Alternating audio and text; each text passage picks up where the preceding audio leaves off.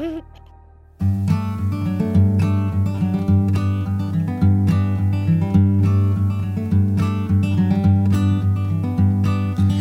little thing you think that you need, every little thing you think that you need, every little thing that's just feeding your greed. Oh, I bet that you'd be fine without it. Hello, simpletons. You're listening to the Minimalist's Private Podcast, where we discuss what it means to live a meaningful life with less. My name is Joshua Fields Milburn. I'm here with my good friend and co-host, TK Coleman. Good morning, afternoon, day, evening, whatever. Good everything. Alabama's here as well. Hi, everybody. Got the rest of our team in the studio. I just got off the phone with Nicodemus last night. He was moving in to his new place, which is actually his old place. He's been Airbnb it out in Missoula, Montana. So he hasn't been able to actually go into his condo that he owns because people have been renting it. He's been staying with his in-laws. So we had that issue last week with the internet connection. And he's supposed to be with us next week, though. He feels really good about the internet connection. We're going to bring him back for episode 406, which coincidentally, area code of Montana. Wow, how about that? Hey. It all comes full circle. Nicodemus, we will see you next week. But in the meantime, shout out to our Patreon subscribers. Your support keeps our podcast and YouTube channel 100% advertisement free because, say it with me, y'all, advertisements suck. They're singing along at home. Let's start with our callers. If you have a question or a comment for our show, give us a call, 406-219-7839, or email a voice recording to podcast@theminimalists.com. Let us know that you're a Patreon subscriber so we can prioritize your message. By the way, we're also looking for more listener insights and tips. You can call that same number or send a email voice recording to podcast@theminimalists.com. If you have an insight about this episode or any of our previous episodes, we'd love to feature your voice on the show. Our first question today is from Sophie. Hi, my name is Sophie from Charleston, South Carolina. I'm a Patreon subscriber, and I've been listening to you guys for a few years.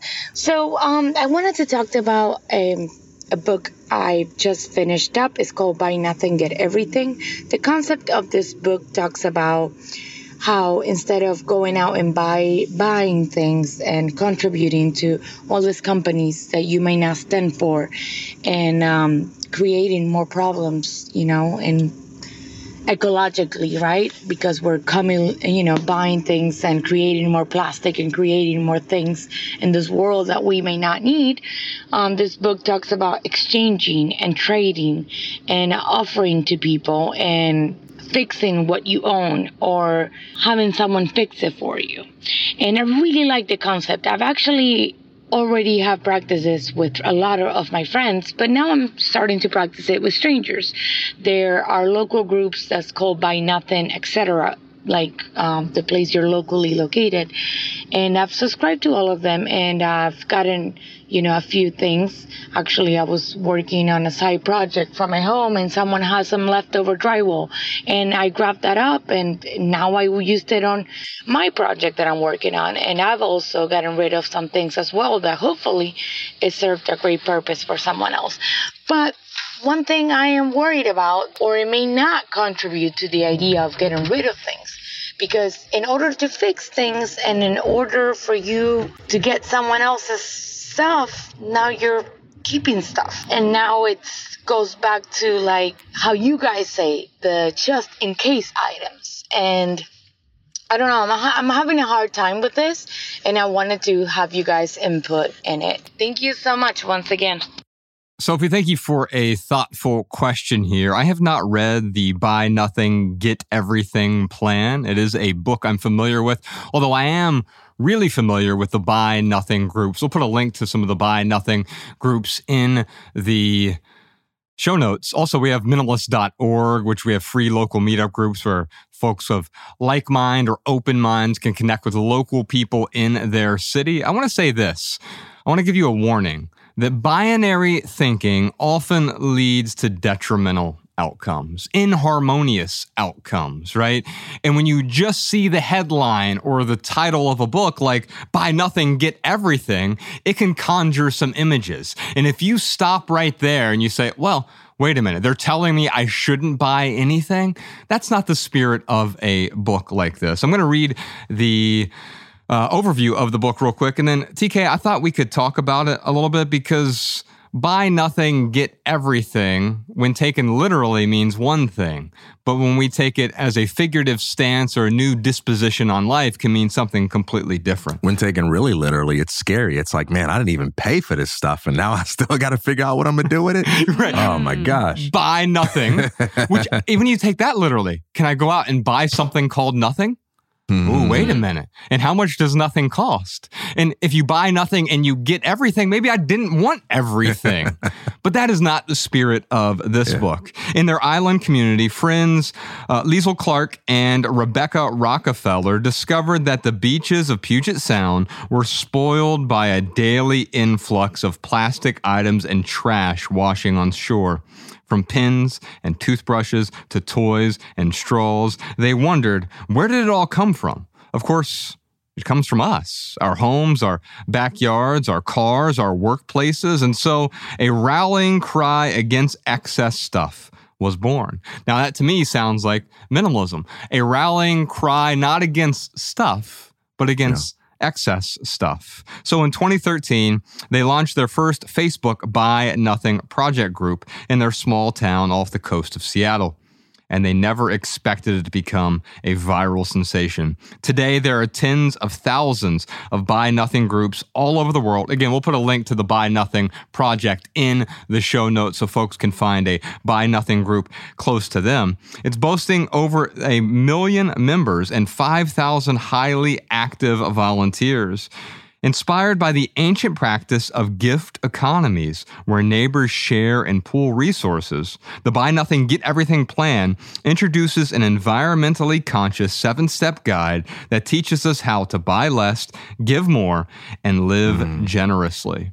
Now, I've never been upset when I started to be more intentional and deliberate with my buying purchases. I've also never been upset when I've been generous. I've never regretted my own generosity, right? Yeah. And quite often, though, I am apprehensive about being generous for some reason because of some story I tell myself, but I don't look in the rear view and say, wait a minute, I wish I wouldn't have been that generous, unless someone manipulated me or something like that. But even then, I can look back at it and say, I feel good about my generosity. And so I think the spirit of something like the Buy Nothing project or this book, Buy Nothing, Get Everything, is much more about being conscious or deliberate with our decisions. It's not about that binary thinking. Yeah, that's right. I mean, I think of the distinction between abundance and excess, where abundance is the opportunity to be generous, whereas excess is the weight of the unbearable. And those are two very different things, right? And so you can have a lot of stuff, and whether it's abundance or it's excess depends. How do you intend to use that? What is your relationship to that? When I think about this question, I think about my aunt, God bless her, rest her soul. She used to be in arts and crafts, and there was hardly an occasion where we would go through a flea market or drive past a garage sale where she wouldn't see something that she could use. And she always had an eye for that. Oh yeah, I'm going to grab a few of those. Oh, that's a really good deal. I'm going to take it. But she knew her network and she had a concept of what her projects were like. And so she had a sense of how she's going to use it. For some of those things, she may not use it for 6 weeks. For some of them, she'd use it right away. But for her, it was abundance because everything she brought into her home was an opportunity for her to be generous, either through making something that others would appreciate or by giving it to other people in her network who also liked to create. But if you're just saying, I'm going to pick this up, I'm going to get this because there's a philosophy that says do this and do that, then that does become another form of clutter. Yeah. And it becomes an ism that you have to follow. And when I follow minimalism, I often say that minimalism is the only idea without an ideology because we don't prescribe things. And I think, in fact, that's where the Buy Nothing groups can go wrong when they, and just how minimalism can go wrong when they become so prescriptive that it gets in the way of what actually adds value. I read the end of this book synopsis here. filled with helpful lists and practical suggestions, including 50 items you never need to buy. And it lists Ziploc bags and paper towels. Well, I'll tell you that I'm already out then because I purchase both of those things. And I don't think you're evil if you use those things either. Now, I do so deliberately. In fact, I've removed those things from my life for a period of time and recognized that I was depriving myself. I was missing out on those things that I did get value from. And are there alternatives? Sure, there are. And I've even tried alternatives, right? But as soon as you make a list of here are the 50 things you're not allowed to buy as a good minimalist or as a buy nothinger or whatever you are calling yourself, right? Now you're sort of missing the point of the intentionality. Yeah. And I think intentionality can be applied to advice or ideas like this in a way that makes it healthy. So an example, I've mentioned this to you before. I read an article once on how I read one book a week for a year. I read that article and that did not make me the kind of person who read one book per week, but it did help me learn some useful tips for learning how to read more. So when you understand the why behind a person's strategy, it may not follow that their exact goal matches up with yours, but you may be able to find something useful there. So I even like the idea that they're questioning people's assumptions about what you need to buy. Like, let's do it because you got to do it with something specific, right? And so maybe it's Ziplocs, whatever. And I might read that and say, nope, I still need to buy those things. But if I understand their why, I might be able to apply that to something else and be able to eliminate excess from my life in other forms. And I think that's where you connect with the authors here. It's much more about questioning the assumptions That's right. than it is about giving a prescription. I could say, here's a list of 50 things you might want to question in your life. Oh, now it gets interesting. And It also becomes hyper individual because if I give you that list of 50 items, you might say, you know what? I actually need more of these. I need fewer of these. I need none of these. I don't want to buy these anymore. I want to make them. I don't want to buy these. I want to trade for them. Yep. And that's the spirit of the buy nothing groups. It's, hey, you know what? Mallory has that thing that I use once a year. It's a blender and I never use blenders, but for this one occasion, I need a blender. Hey, Mal, instead of me going out and buying a blender, how about I just borrow yours for a day? And I think that's the community aspect of the buy nothing groups that I think really helps. However, the other side of that can be what? They hear you're going to own nothing and you are going to be happy. Right. Yeah, I think when you are in the business of creating, and maybe business isn't the right word here, but when you're involved in the process of creating, you learn not to be overly literal about things. You learn to be charitable and forgiving with how loose the language can be. I mean, you take this idea of buy nothing and get everything. There's probably not another phrase you can use that will get me interested in what you have to say in quite the same way. I mean, if you get too nuanced, you're going to put everyone asleep. If you say, hey, here is a process whereby if you buy fewer things, you might get more of the things that you want, and that, okay, now you've just said something that's not interesting. But when you tell me buy nothing, get everything, it's like, whoa, what does that mean? You've got me. I'm curious. And all you got to do is deliver something that actually makes me question my assumptions and leads to a healthy life. So I like the title. It does compel me. It does get my attention. And it sounds like what they're saying is something along the lines of, hey, look, if you stop this sort of like autopilot habit of trying to buy your way out of problems, buying your way into happiness, and you focus more on community and connection and creativity, then you'll find yourself getting more of the things that you want, because the essence of what we want is often not found in the things that we buy in the first place. Whenever I go out on book tour, I've met so many people who tell me, oh, you know what I do with my chainsaw, or what I do with my push broom that I use once a year, or what I do with my waffle maker. I keep it in my community storage locker. I'm like, what is that? And they're like, it's called Craigslist or eBay or Facebook Marketplace. Yeah. And the truth is, if I need a chainsaw once a year, I can go out and buy one, and then I own one, and then I have to take care of it or whatever else. But maybe I only need it once a year. No one else is getting value from it, but I can go to Craigslist. I could buy one when I need it. And when I'm done with it, I can get roughly the same amount of money, or sometimes even more money back for that thing. That is the spirit of this. We're talking about not a forced communal sharing, but a desire to be generous, a desire to own fewer things because many of those things get in the way, a desire to buy less and be more intentional with our other resources. And for that, I applaud them. I'll put a link to the book in the show notes as well. If you do want to check out the book, you're welcome to do that. And speaking of being intentional, I think sometimes, and also questioning the assumptions. Yeah. I think sometimes it makes sense to set up some boundaries. We have 16 rules for living with less. It's called the Minimalist Rulebook. You can download it for free over at theminimalists.com/rulebook. And in there, you'll find 16 boundaries. They're not really rules because they're adjustable. It's what works for you. And maybe 13 of them work for you and 3 of them don't. Or maybe the seasonality rule is a little bit too strict for you. Or maybe it's not strict enough. And you're like, nope, it's not 90 days for me. It's 30 days for me. That's what makes the most sense. Whatever it is, adjust your boundaries to fit your lifestyle. You don't have to cram your lifestyle into someone else's boundaries. That's exactly right. And for this question, I think about it in terms of like a library book. When you go to the library and you check out a book, you get a certain amount of time to keep it, right? So maybe it's 3 weeks and you read it in that time. And if you're making progress, you can check it out again, or you don't read it in that time. If you don't read it and you're busier than you thought, whatever, you put it back into the pool so someone else who might read it can get it and you can come back to it later. And so if you're afraid of just in case, it doesn't sound like you have a just in case issue, Sophie. It sounds like you're dealing with more of a know my lifestyle kind of issue. You take things into your home because you're good at knowing how you can use them or redistribute them. But if you're concerned about some just in case, you can just take a library technique and say, you know what? For anything I bring into my home, I get a 3-week turnaround. You can adjust that number, fine tune it to how it fits your lifestyle. And if you don't use it or give it away during that time, you put it back into the community storage locker, so to speak. And what you're doing there is you're setting up a boundary. So you're not holding on to tens of thousands of just in case items. Yep. I love the analogy that you're using here with respect to the library. Libraries are outstanding. But just because I say libraries are outstanding, a binary thought pattern would be, well, that means bookstores suck.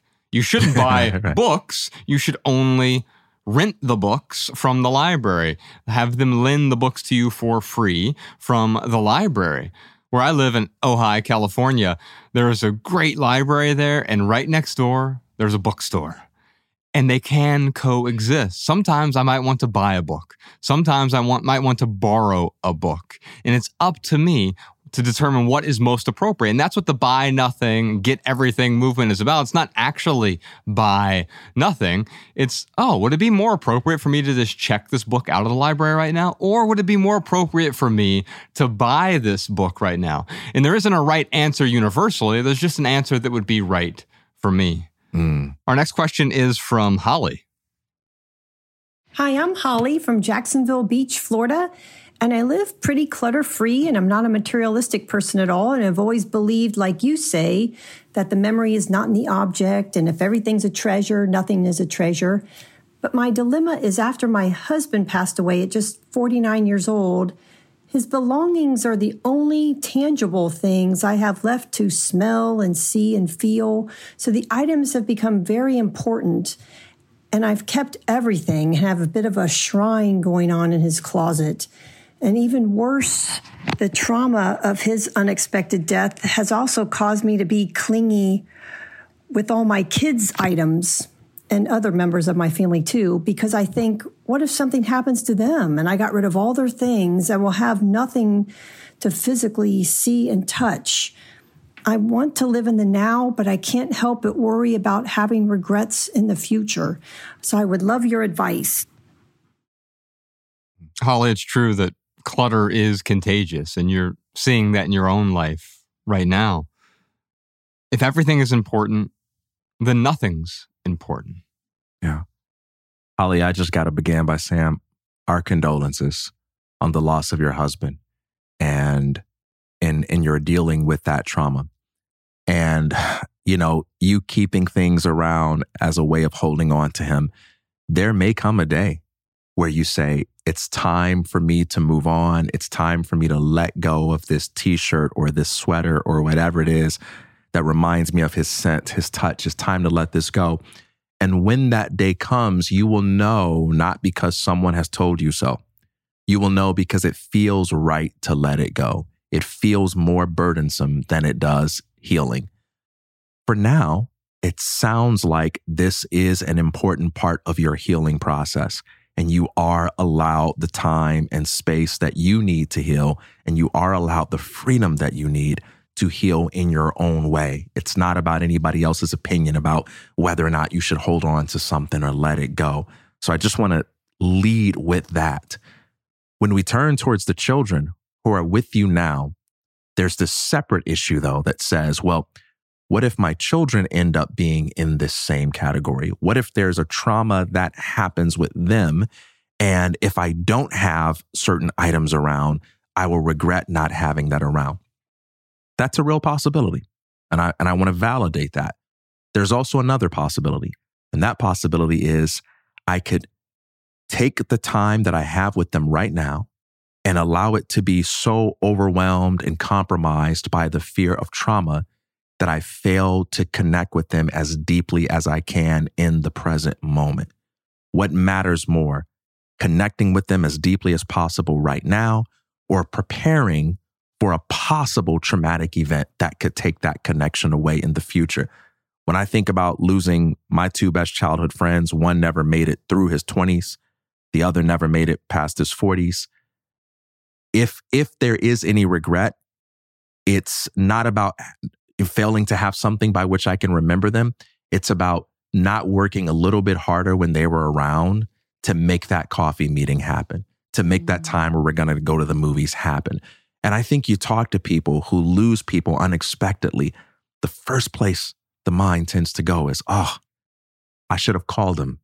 I've been thinking about calling them. I should have called them. I've been thinking about hanging out with them. We assumed we had more time than we actually would have. And sometimes even the need to hang on to things afterwards is a way of healing ourselves through that kind of process.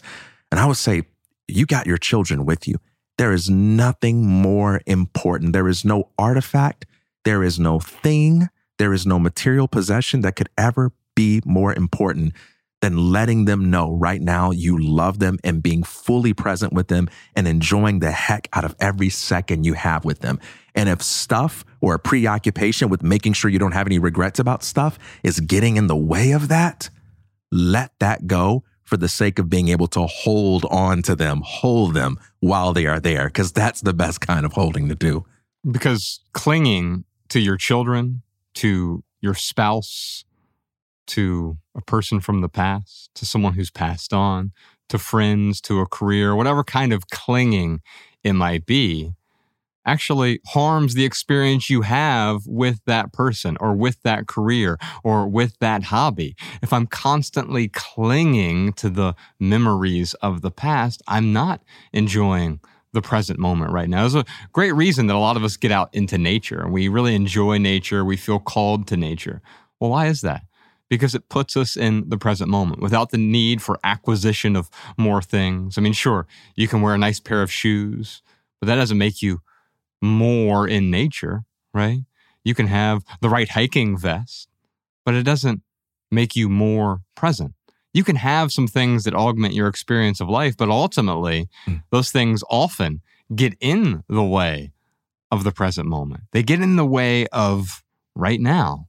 And so when we're talking to Holly here, TK, I thought you said something that made a whole lot of sense to me. You talked about how you will let go when it feels right. You will let go when it feels right to you. However, that doesn't mean that it's going to feel pleasant. It doesn't mean that it's going to feel easy to let go. Now, why is that? Well, because we cling for so long and we don't even realize how tight we're holding on to something, thinking that we're holding on to the person, even though it's just an artifact that is a representation in our mind of that person. And we've been clinging for so long. Our clench is so tight that it's actually freeing to let go, but it seems difficult to let go. It seems like I'm never going to be able to do this. Why? Because it's unpleasant. Big changes are always unpleasant, but that's not the same thing as it feels wrong to let go. It's not wrong to let go. When it feels right to let go, it's still going to be difficult to let go. But that's why we do it. If it was always easy to let go, we wouldn't have a whole show predicated on simple living and intentionality. If letting go was easy, we'd all do it mindlessly. Mm. But what do we do instead mindlessly? We consume, we hold on, we cling, we consume more, and the cycle continues. Letting go is not easy, but it is simple. Yeah, it feels right isn't always the same as it feels recreational. I think about that moment when my wife and I were getting ready to leave our place in Charleston, and this was it. Everything was gone. The keys were turned in. The last check over all the rooms was done. It was over. And we're standing there like the season finale, the series finale of an episode of a TV show. And we're just looking, thinking about all the moments. But we've got to go. We've got family waiting on us. We've got friends waiting on us. We got to go. And as we're standing there looking, we don't want to leave. We want to stay in that moment forever. And I said, it's time. Yeah. We got to go. And that felt tough, man. But it also felt right because I knew more than I know anything else. It's time to say goodbye. Right. Yeah. It's time to say goodbye to this chapter. This chapter. Yeah. And I think that's where Holly is right now, is you've reached the end of a chapter. You're in this great in-between space right now. The previous question, we talked about the buy nothing groups. The interesting thing here is maybe you're holding on to a lot of things that you're no longer getting value from. But the true test of generosity is being willing to let go of something that you no longer enjoy, something you no longer are able to realize as a piece of value in your life. And yet someone else gets immense value from that. And that is the spirit of the buy nothing groups is, oh, you know what? You don't need that anymore, but I could really get something out of this for my next chapter. It served you in your last chapter. It's going to serve someone else in their next chapter. The last question I would ask, TK, is what did your husband want out of all of this? Not literally, what are the things he wanted you to hold on to, but what did he want from you? Did he want you to be happy? Or did he want you to feel this sense of scarcity and clinging after his passing? I know that when I die, I don't want my wife to feel obligated with any of my material burdens. When I pass away, when I'm gone, it doesn't matter to me what happens to my things. What matters to me now is how she's going to feel in relationship to those things. And if they're causing stress, if they're causing anxiety or overwhelm in her life, man, I really hope she's willing to let go. Yeah. The last thing I'll say on this is there's a difference between loving our children out of a present moment awareness and clinging to our children out of a fear of loss. And I think there's nothing wrong with wanting to hang on to something whereby you can remember another person. But try as much as possible to get yourself into a space where you're doing that from a place of love, joy, and peace, rather than from a place of fear, because you don't want to be constantly introducing into your interaction with your children a vibration of, I'm afraid of losing you. I'm afraid of losing you. I'm afraid of losing you. That's going to compromise the sense of joy and play that you all can connect to together. You bring up a great point. There's nothing wrong with holding on. I enjoy rock climbing. And as an analogy, when you go rock climbing, you have to hold on. Otherwise, you'll fall and you'll hurt yourself. However, you also have to let go repeatedly. To rock climb effectively and to live life effectively, you have to hold on and then let go so you can hold on again to something else. And you can go higher, you can go sideways, or you can go down, you can go over, you can get closer to a friend or farther away from someone. You have to hold on to get where you're going, but you also have to let go in order to get there. Holly, thank you so much for your question. Our next question is from Nikki. Hi, Minimalists. My name is Nikki, and I'm a Patreon supporter from Warwickshire in England. So we have a gorgeous 3-year-old son. It's been hard, of course, and honestly, most of the time it still is. And we're definitely at maximum capacity. But I think just finally, maybe from all various perspectives, we're starting to feel like we have enough time, enough money, enough energy, and enough patience, just about. so we're really, really happy in general. With one child, I can kind of see this future with enough time and space for me to manage my mental health, enough space and attention for us to nurture our son really how we would like, to travel as a family, for both my partner and I to grow our careers how we would like, enough time to stay on top of the housework and organisation, which is a huge part of particularly my mental well-being. I don't like too much chaos. And generally enough money just to afford more of what we value. I can totally see a really happy life for the three of us, just carrying on exactly how we are. However, I just can't seem to shake this idea that only one child won't be enough forever. I worry that not creating this, quote unquote sibling experience will be enough for our son in the future, or that we're going to regret somehow a decision to remain a 3-person family. So how do you override cultural pressure and unsolicited comments to have more children when right now you feel like you have enough? How do you figure out if what is enough now will be enough in the future? Thank you. Nikki, I love that you say we're really happy right now. Yeah. And then you're also wondering, though, about your future happiness. And the thing I'll say about that is happiness is always right here, right now. It's never over there or right then, right there, right then. Yeah. It doesn't make any sense to say happiness is over there, because happiness is something that happens inside us. And so you're happy now.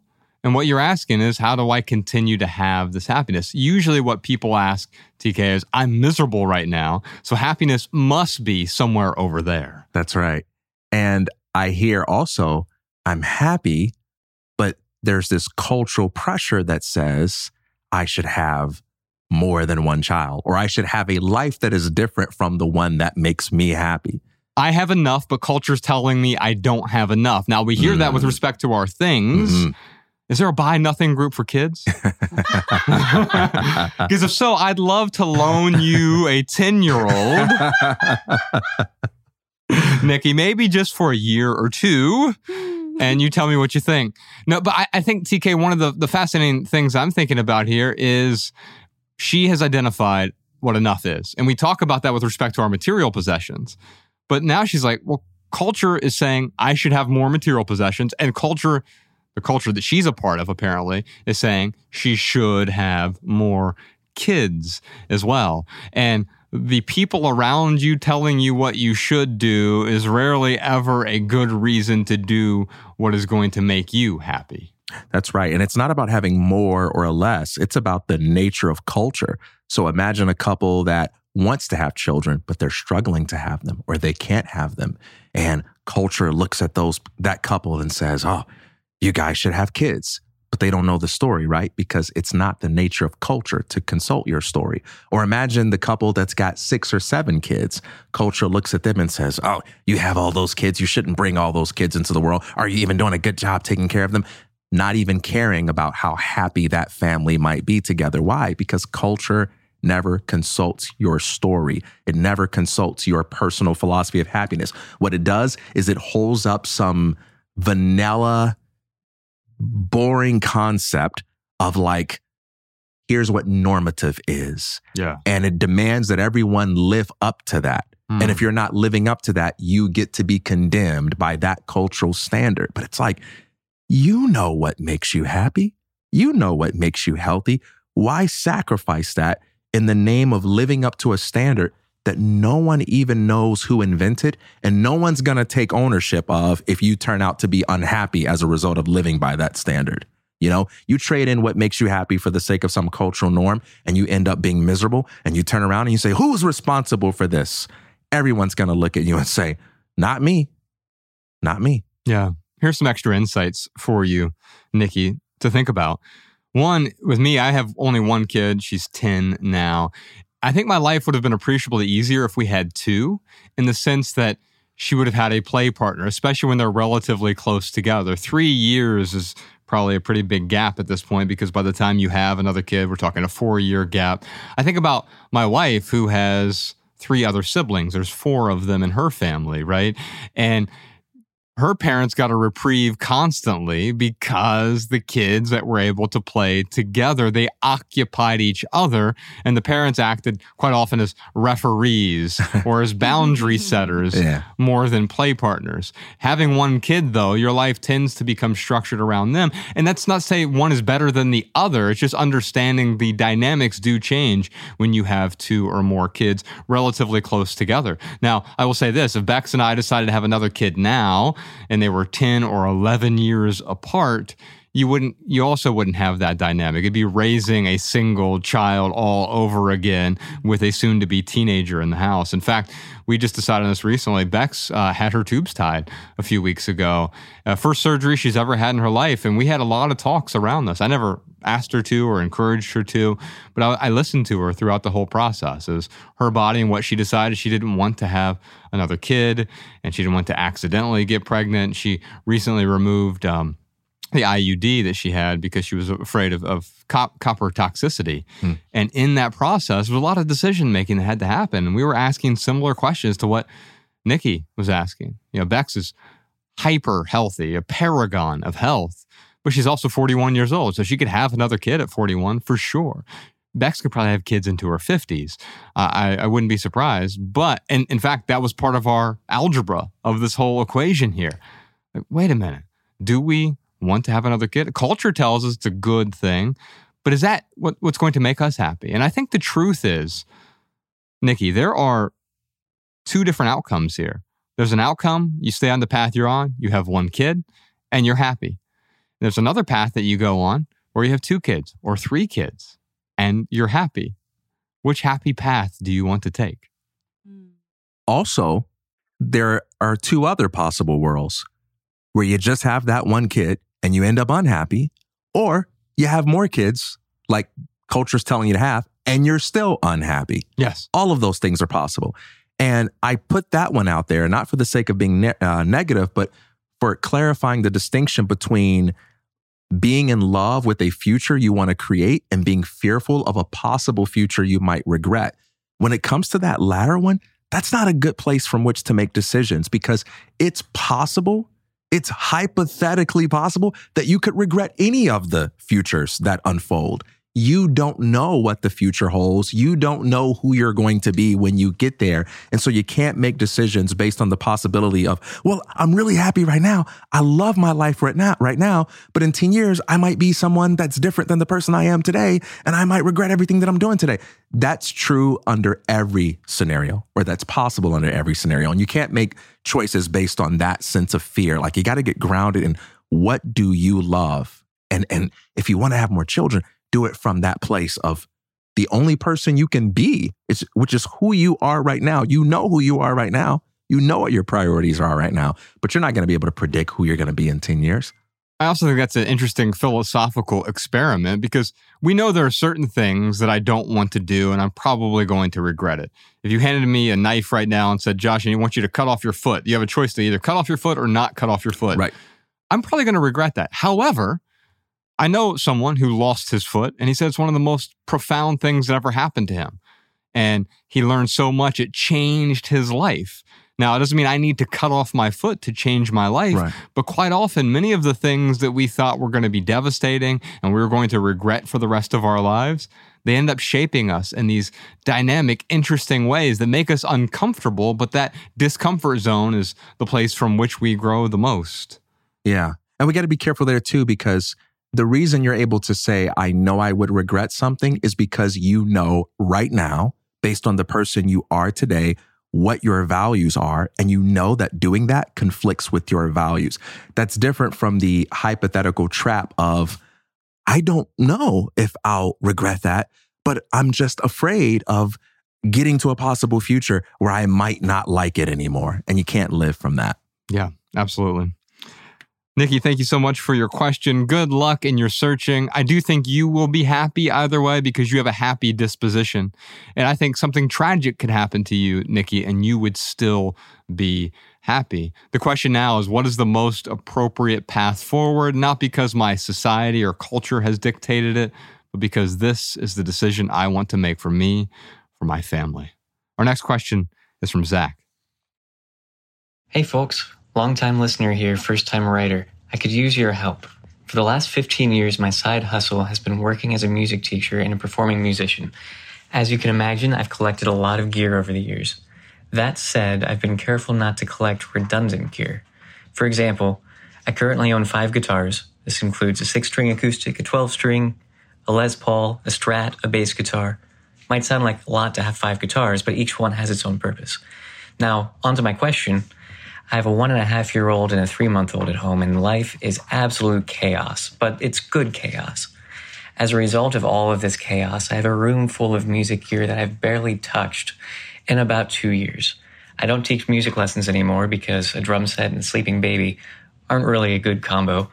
I haven't played out in about a year because I'd rather spend time with my family. I love playing music. I'm sure I'll get back into it when they get a little older, and for that matter, maybe they'll have a passion for music as well. So what do? I'm tempted to sell everything, but I'm afraid that once the dust settles, I'll regret getting rid of gear that I've invested years of my life into. The word that I heard that came to mind right away is chaos. There's a lot of chaos there right now. And he's seeing the chaos because having 2 young kids creates a tremendous amount of chaos. But then also, all of these things that I owned that I used to use, I don't use anymore. I'm telling myself I might use them or might not use them in the future. But right now, that is adding to the chaos as well. And what I'll say is chaos is the starting line for simplicity. Yeah. So the phrase that jumped out for me was fear of regret. And this seems to be somewhat of a theme, right? And I love to hear your thoughts on this, but it seems to me that part of pursuing any dream or part of practicing any value involves dealing with that fear of regret. You move to a new city, but what if you don't like it? What if it's not everything that you thought it would be?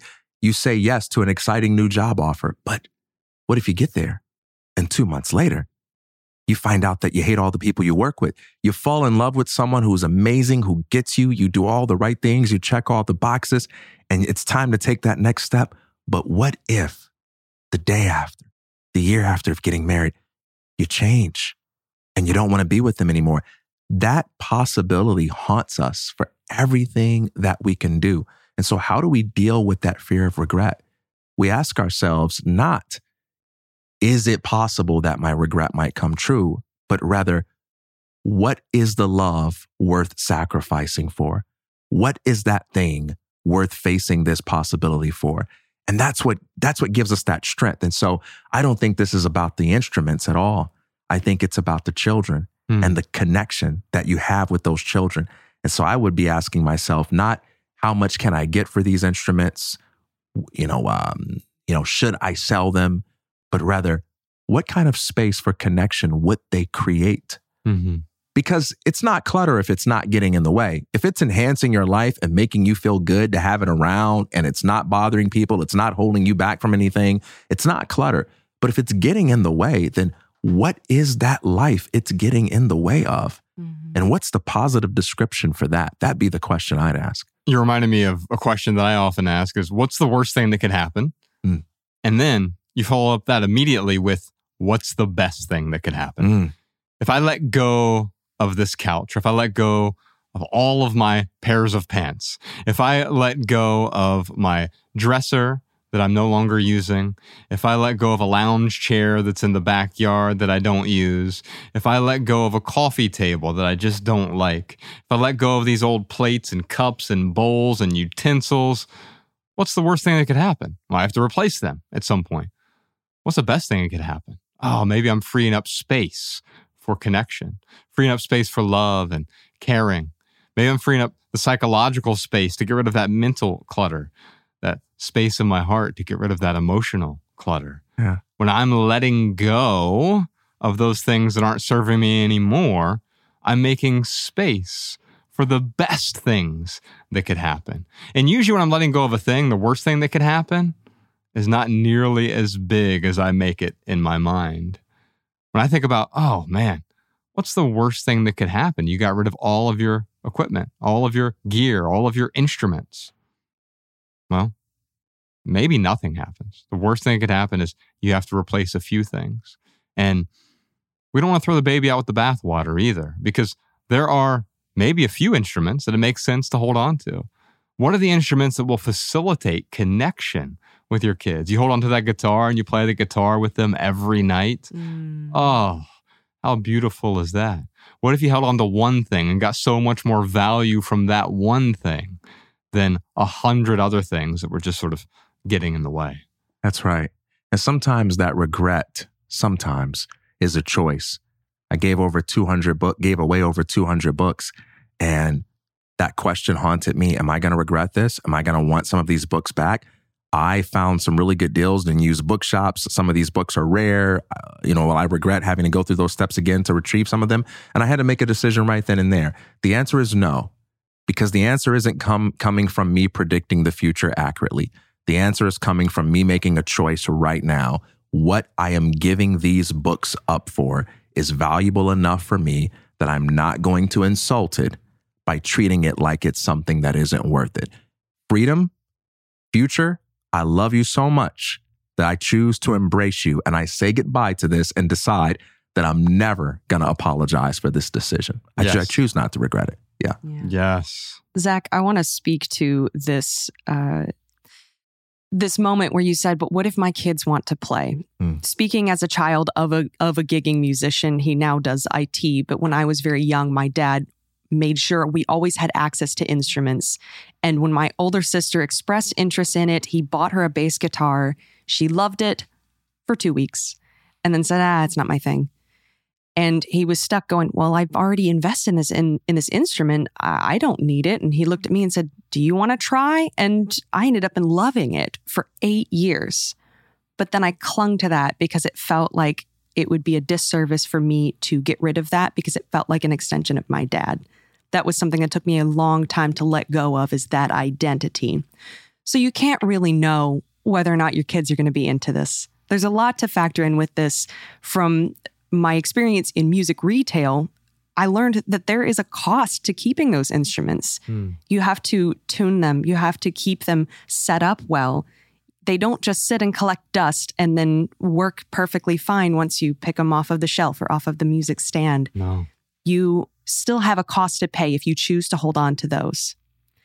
As far as with your lessons go, should you find that that's something you still kind of want to do, talk to the music stores in your area. A lot of times they have whole lesson rooms set up to where you can bring your stuff in. Sometimes they're big enough to where you can store your things there, like the drum set. A lot of people don't like to lug that. But you can connect with places like your mom and pop guitar shops or your, I can't even think of the name of it is because I always couldn't go there. The Guitar Center? Yeah, Guitar Center. It's like, ooh, you work anywhere else. It's like, I don't know. It's like Walmart, right? It's like Walmart. You're like, nothing wrong with them though. Like I took lessons there and I loved that as a kid.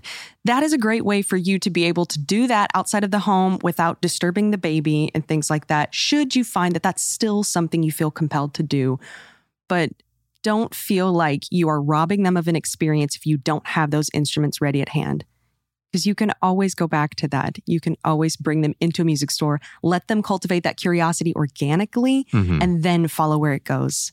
And I think what you're touching on here is there's a difference between the experience of consuming music, which is what I was talking about earlier. Like you could play your guitar for the kids and they'll be enthralled by it, but it doesn't mean that they will necessarily want to pick up the guitar and play it as well. Now, they're probably more likely if they're exposed to that and immersed in a household that is music friendly. But you don't have to have all the gear of yesteryear in order to facilitate those experiences. I'm wondering if post-production Peter has any insights on this when he's listening to this after the fact. If so, feel free to drop something in. But let's move on to some social media questions. We got some questions from Facebook, Instagram, Twitter. It's not even Twitter now. It's X. Has the name already changed? They changed it, yeah. That happened fast. I know, right? We'll talk about that more during the lightning round. But right now, we got a question from Facebook. This one's from Jennifer. When did humans stop going with their gut? It's a powerful tool that we don't seem to listen to anymore. When we talk about going with the gut, we're talking about intuition, and I agree. Intuition is a powerful tool. It is a great compass, but sometimes our compasses break. Yeah, I think part of the reason why is because there's sort of a lack of nuance around what it even means to follow one's gut.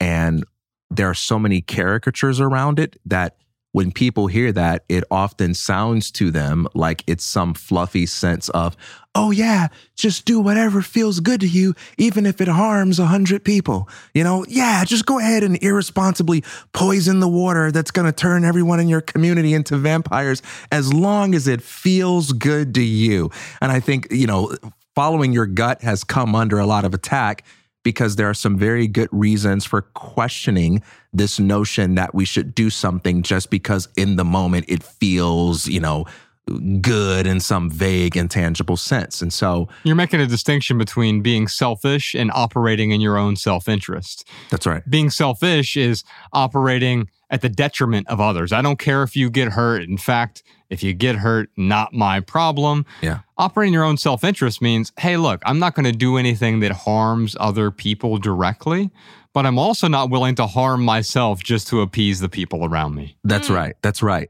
If I practice something called self-denial, it will be because I have some sort of goal or value that self-denial is a tool or strategy for, but I will not practice self-denial for no other reason other than to make you happy with me. That's a fast path to misery, right? So, yeah, I think maybe the antidote to some of the misunderstandings around following your gut is listen to your entire self, because every decision involves the contribution of different facets of who we are as multidimensional beings. On one hand, you want to pay attention to your body. Like, do you feel drained when you think about that? Sometimes you can do that with eating. This is a big part of mindfulness. Sometimes you just think about what you're going to eat and you can feel in your body whether or not that's a good decision for you. Sometimes you can think about an activity, just hold it in your mind or visualize it, and your body will tell you if it wants anything to do with that or not. So listen to your body, not listen only to your body, but factor in how your body is feeling about something. At the same time, listen to your mind. Not everything is going to make sense. Not everything is provable in terms of a logical argument, but yeah, you want something to make sense to you. If you're part of a group and you're making some choices and someone says, I think this is a reasonable path, does that make sense to you? Don't lie and say, yeah, it does, when it really doesn't. If it seems contradictory to you, get your questions answered, raise your concerns, make sure you walk away with the sense of feeling good about what you're doing because it makes some sense to you. And in the same way, we have to listen to that visceral, intangible sense of knowing where maybe people give you a bunch of arguments for why it's going to make you happy. It's working for all the people that you know. But when you get ready to move in that direction, you get a check. Maybe your conscience says, this doesn't feel right. Or maybe your gut says, there's something about this that doesn't agree with me. Well, you don't owe it to anyone to go down that path. Maybe you need more time to rethink it. So I think the lack of nuance is maybe why fewer people are doing that, if that's really the case that fewer people are doing it. But maybe that is the antidote, thinking more holistically and not just basing our decisions on one part of ourselves. Right. Following your intuition is one thing, but blindly following your intuition. That's right. That's where we get into trouble because, yes, we can have a compass and it can be really useful if you're lost in the woods. But if the compass is broken, it ceases to be useful. Or if someone comes along and breaks your compass, they put a magnet elsewhere on the compass and you don't realize it. And I think one of the problems with follow your gut or follow your intuition or follow your heart, all of these are synonymous with each other, right? I think the problem with following your heart or following your gut presupposes that you haven't been influenced by these cultural influences. There's a magnet that's on your compass. And you've been taught to follow your gut toward impulse. Oh, you know, it'd make me feel good if I bought the thing right now. I can't afford it, so I'll put it on a credit card. I'll go into debt. I'll punish my future self because, my heart wants it. And the heart wants what the heart wants. Right. Yeah, but you know what else the heart doesn't want? The heart does not want to punish your future self. It doesn't want to make you miserable for a moment of pleasure right now, for that dopamine burst right now. Your heart wants what the heart wants. It is true. But what you want right now might be appreciably different from what you want a year from now or 10 years from now. And that has to be a part of the algebra of all of this as well. It's not just about what do I want in the impulse of the moment. It's about following my gut to get the outcomes I want today and tomorrow. That's right. There's truly an unhealthy version of everything. So whether it's following your heart, listening to your gut, paying attention to your body, using your reason, we can all find examples of people who claim to do these things and brought harm upon themselves.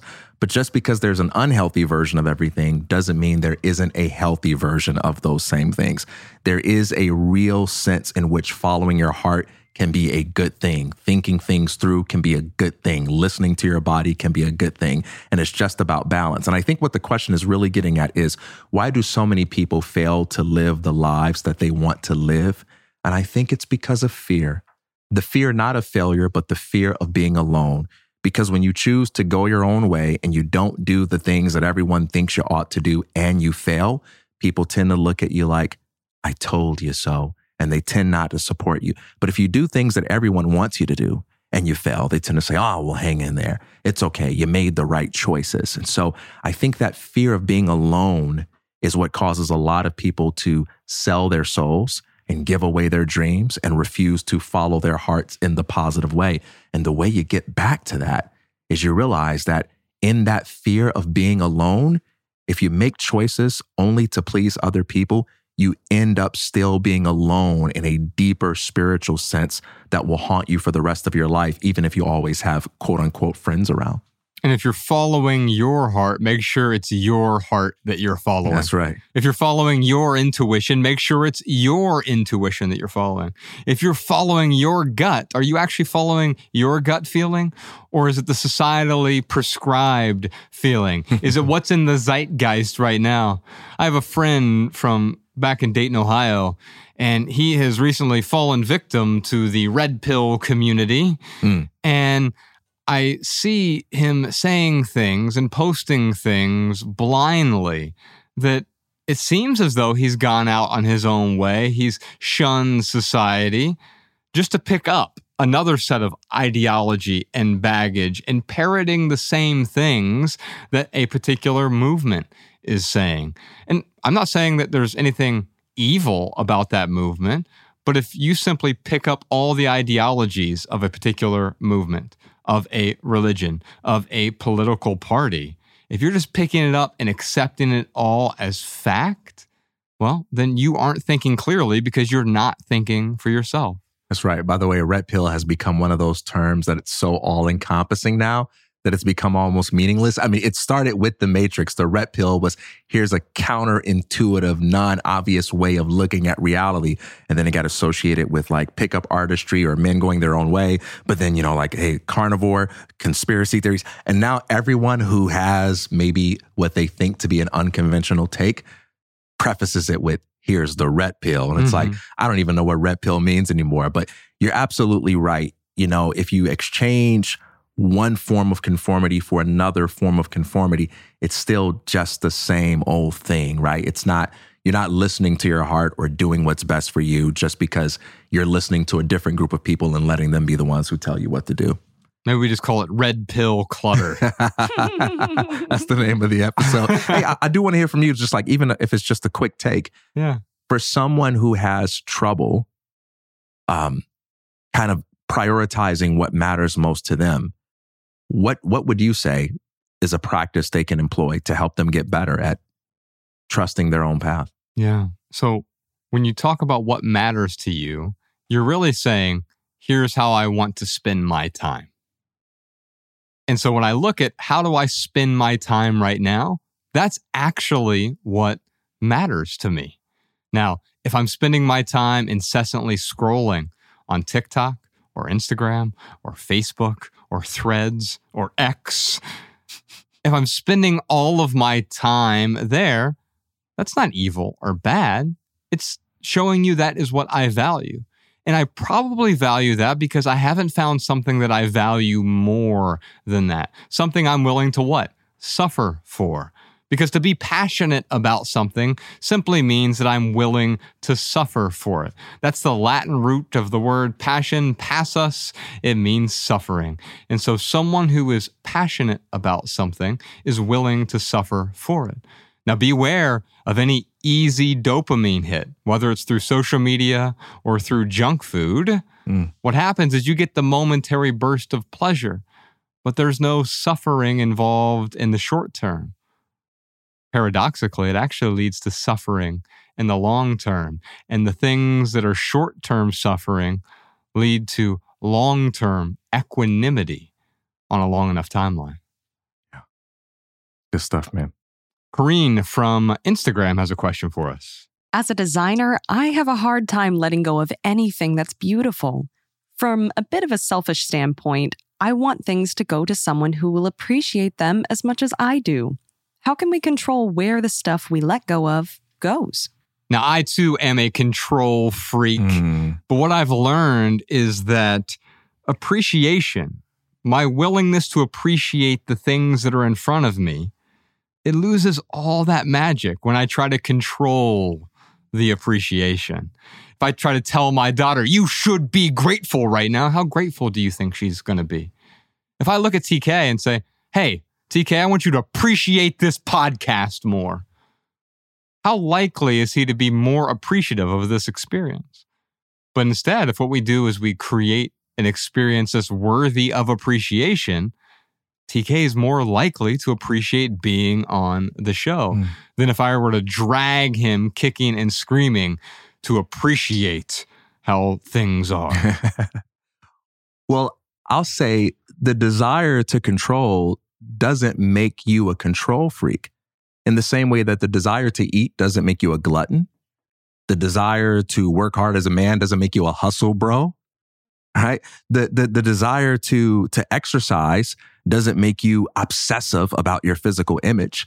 There's a healthy version of everything. There's an unhealthy version of everything. And control falls in that category. There are some things in life we can and we should and we do control. And it's okay.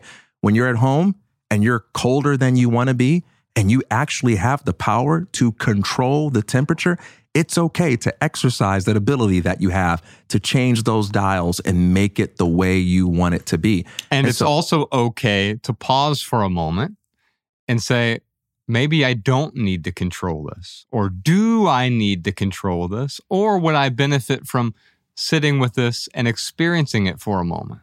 Yeah, all of those. Like, do I need to control it? Would I benefit from sitting with it for a moment? Or should I exercise my power to do something about it? All of those come from a place of mindfulness and intentionality, not from a bedrock assumption that one of these is morally superior to the others and all of the others are great evils, right? Yeah, if it's not 72 degrees in here, then it's wrong. That's right. And so what I find is okay, you describe yourself as, what's the word you use? You control said freak. You're a control freak. I find there are many uses of that or many manifestations of that make all of our lives easier. I'm very thankful for the ways in which you're a control freak. Maybe there are some areas where it's not always helpful, but man, there are some things I don't want to have to think about. I don't want to have to care about. And I know I speak more for people more than just me. And the way you come through and deliver things because you're a control freak, it's pretty freaking awesome. And a lot of us feel pretty grateful about it. And so when it comes to stuff, wanting to have some control over who gets your stuff, well, as Ryan always says, once you have it, it is yours. And you get to decide how you're going to get rid of it. You get to decide if you're just going to throw it in a dumpster, if you're going to set it on fire, if you're going to think about who might appreciate this, if you're going to give it to a used bookstore, if you're going to take it to Goodwill. You get to decide that.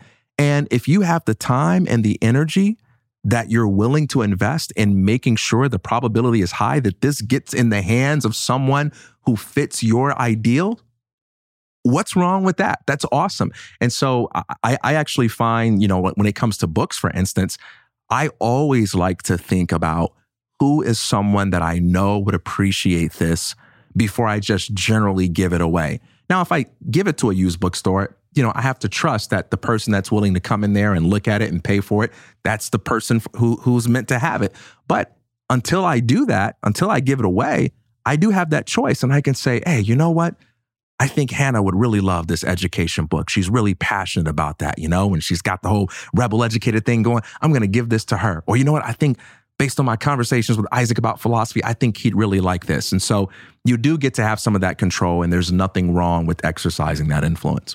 I agree. Let's get back to the heart of the question here, because when you're overwhelmed, now she feels like her life is out of control. That's the irony of this, wanting to control the appreciation of others. I can't get rid of these things because I want someone else to appreciate it as much as I do. Well, you also can't control how much someone else appreciates those things. You may give it to someone and they're really excited about it, but a day from now, a week from now, a month from now, they're like, whatever. Don't really like it. Don't care about it. Now, you can say, well, I failed, and because they don't appreciate it, I did something wrong. It's better for me just to hold on to it. But clearly, you don't appreciate these things like you used to, and that's not wrong either. But you don't appreciate it right now. Yeah. Because you want to find it a new home. You're no longer appreciating those things that you once appreciated. And you're going to continue to appreciate them less as they make you feel like your life is out of control. It's really hard to appreciate chaos. Now, is it possible? Absolutely it is, right? In fact, there are some people who thrive in chaotic situations. But in the moment, when it actually feels like chaos, by the way, the people who thrive in chaotic situations, they don't see it as chaos. They see it as excitement, thrills, right? And so it's a perspective thing. But when you feel like your life is out of control because you literally can't control the appreciation of others, it lends it to being unable to appreciate what's right there in front of you. And I think quite often what happens is we want to appreciate the big things, whether it's the milestones in life, I purchased a home or I bought a Tesla or whatever it is, right? And that's great. You can appreciate those things, but it's ultimately always about the small things. Yeah. If I can appreciate the small things, what's going on right here in front of me, that's the now, that's the moment. That's where all the appreciation is. All those other things, you can appreciate them too, but waiting for those things to happen actually takes us out of the right here and right now. Tough but important lesson I've learned entrepreneurially, that to let go of a thing is also to let go of your ability to control how that thing gets used or what direction in which that thing grows. I've never left business behind to people that I didn't trust. I've never let it into hands that I didn't think were good hands. But in every case, part of letting go means you have to watch people do things that you wouldn't do, or do things that you would do, but in a way that's different from how you would do it. And you don't get to be free from that thing unless you liberate yourself from having to be the manager of it, even though you no longer have it. And so even if you can find the right person to give something away to, you can't control how long it's under their possession. You can't control the moment they're going to have a revelation where they say, I need to give it away to someone else. And you can't control how they're going to use it. If you really got to let it go, you got to let it go. Our next question is from Mandy on Twitter. I have minimized many parts of my life, but my curiosity has always led me down rabbit holes of information.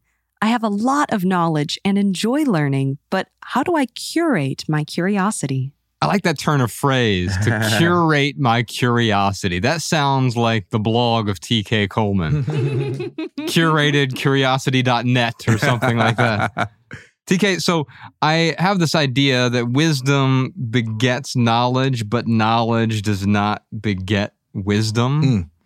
I got this from Kapil Gupta. I have this essay. I'm going to put a link to this in the show notes for Mandy and anyone else who wants to read it. I'm just going to read a bit of an excerpt from this.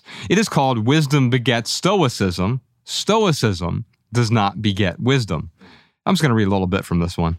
When a human sees a magic trick, he is enthralled and excited. When the trick is uncovered, the excitement fades. Pause on that for a moment. I'm thinking about my daughter. She always wants to know how the magician did the trick. But as soon as I show her, it's like this look of disappointment almost on her face, because the magic is no longer magical right now. It's just an illusion or a turn of phrase or a sleight of hand or whatever it might be, and it loses its magic. Returning to the text here. Excitement and emotion arise when something is not understood. As it is understood, one naturally becomes unfazed. One naturally becomes equanimous.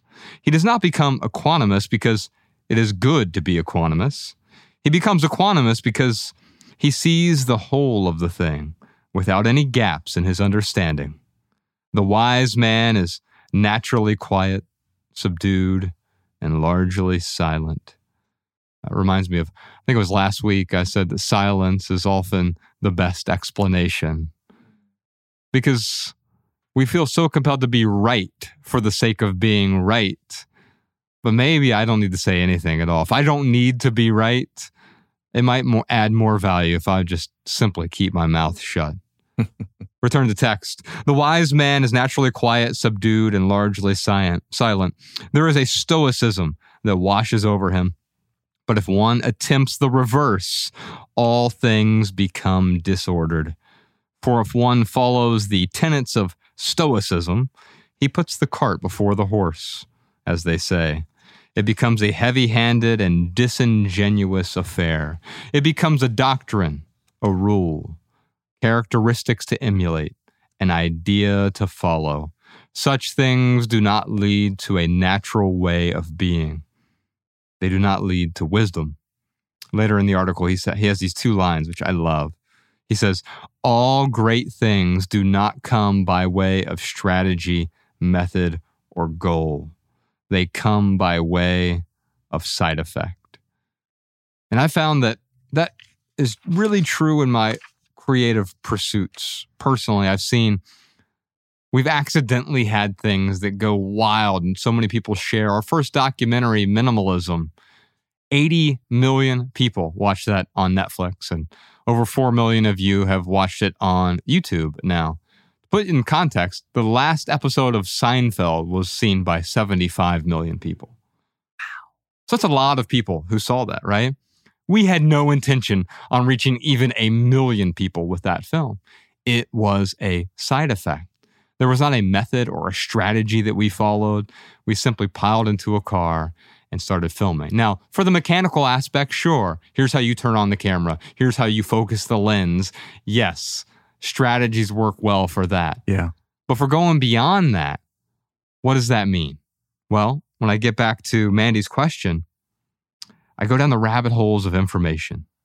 I have a lot of knowledge and enjoy learning.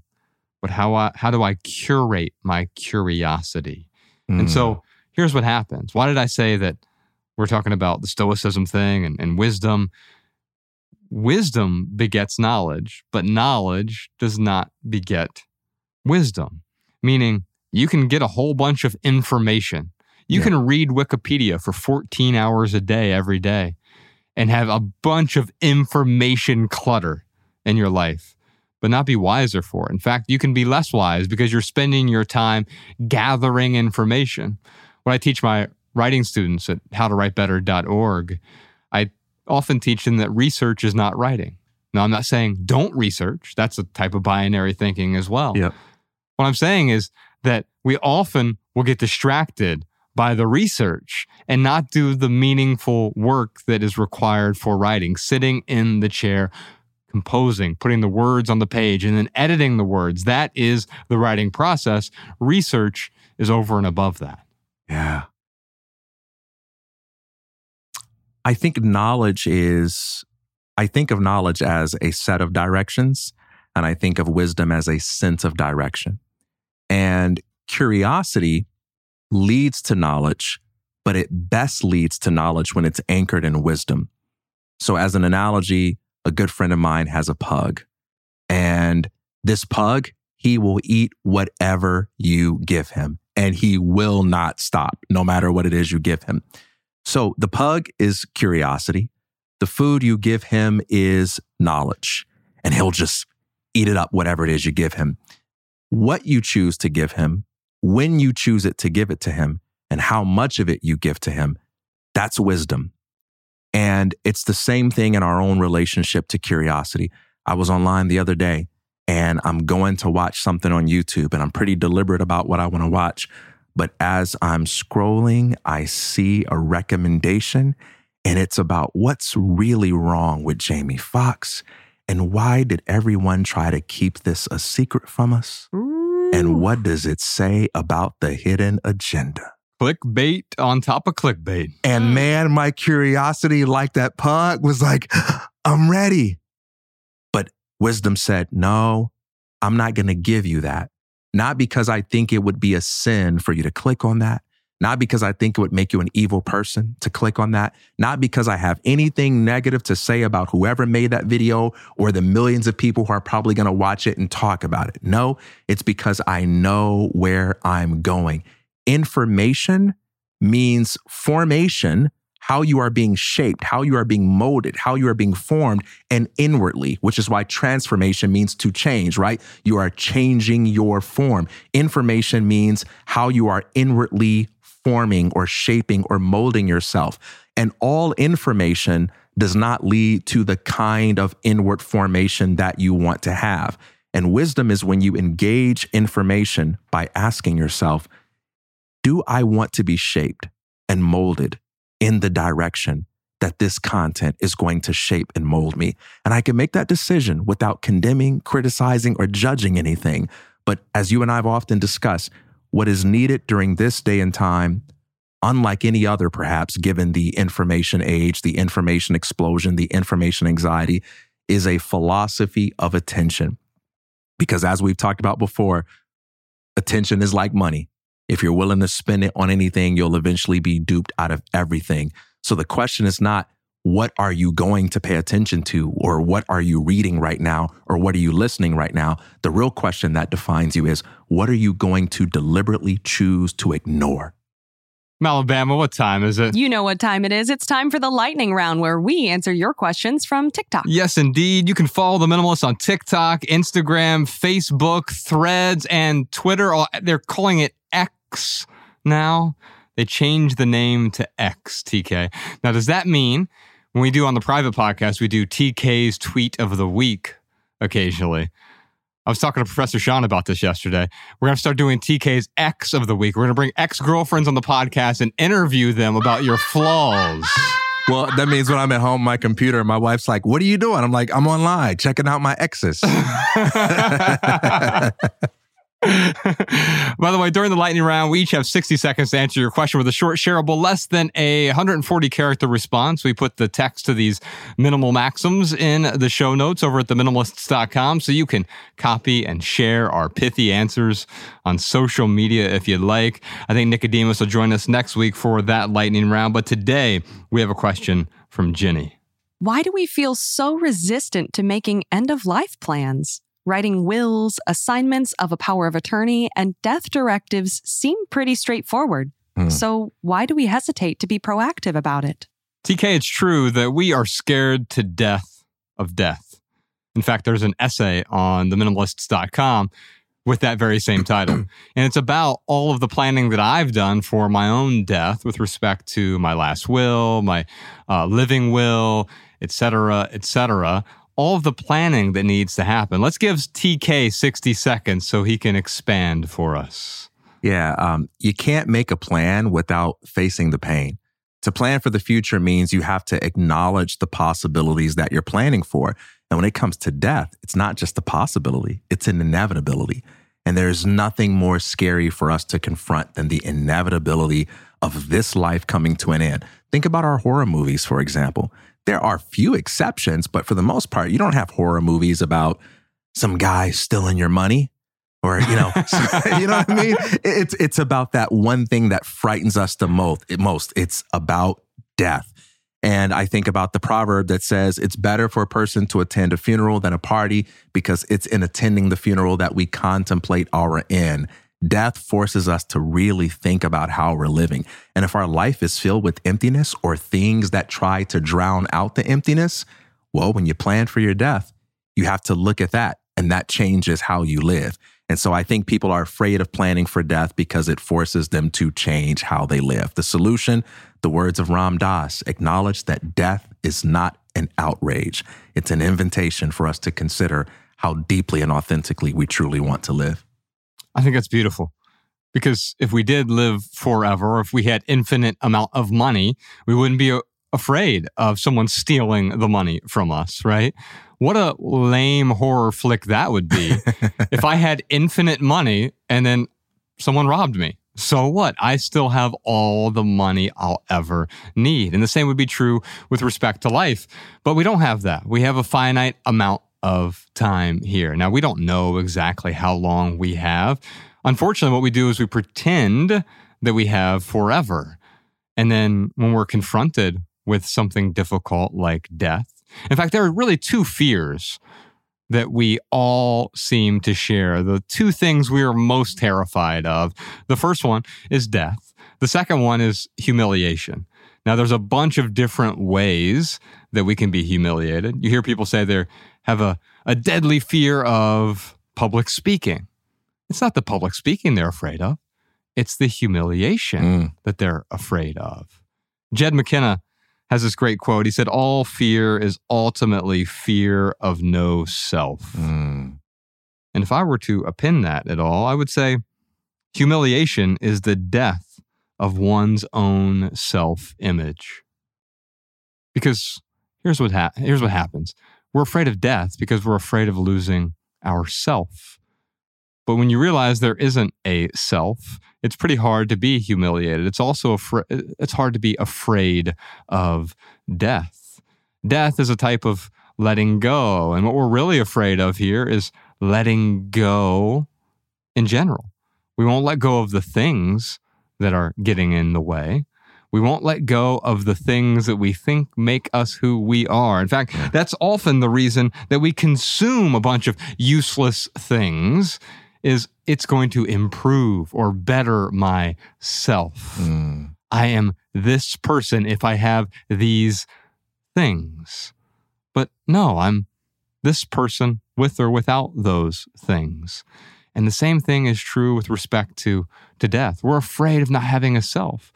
The reason I won't let go of my things is because I'm afraid I'm letting go of myself. The reason we're afraid of death is we're afraid I'm letting go of myself. But when you recognize there isn't a coherent, fixed self, it's forever changing, then death is just part of the process. We're going to talk more about death during the added value segment on the private podcast today, because I have two added values for you. And at first, you're going to think I'm talking about pessimism or nihilism, but I'm actually going to be talking about when everything matters too much to you, then we get weighed down with a different type of clutter, significance clutter, we might call that. We're going to check in with the Patreon live stream here in a moment. But first, for right here, right now, here's one thing that's going on in the life of the minimalists. I don't have anything to promote, so here's one thing that's going on. I'm just happy.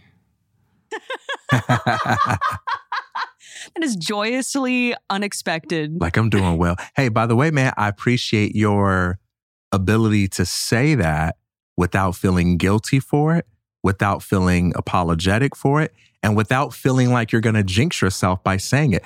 I'm happy is one of the hardest things to say, to give yourself permission to say. It's incredibly difficult. I don't want to jinx it, but I'm happy. My life isn't perfect, but I'm happy. I don't want you to misunderstand me as being somebody who has an easy life now. Believe me, I've got a lot of reasons to be unhappy, but I'm happy. I'm happy, but I don't deserve it. Right. And so I'm sorry that I'm happy. And if it hurts you that I'm happy, I apologize for that as well. And no disrespect to anybody that's got a hard time being happy. I'm just happy. I'm sorry. I'm happy. I'm happy y'all are here. I'm happy y'all are listening. I'm grateful for it as well. And so right here, right now, I'm happy. The first Friday of every month, we do something we call the Friday Afternoon Minimalist Zooms. We affectionately call them FAMs. Me and TK and Ryan Nicodemus and Malabama and Danny Unknown and Professor Sean. And we'll get post-production Peter in there as well.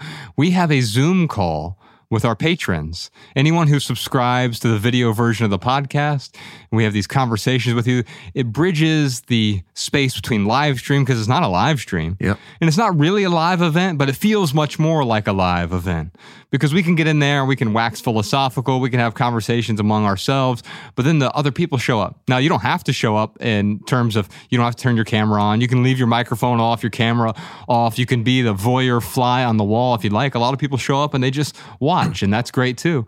Or you can participate. You can ask a question. You can give a testimonial. You can talk about where you are and letting go. And you can join the chat as well. There's a whole world, a whole community that has developed in the chat for these things. So it's only about 100 or 200 of us that join at a time.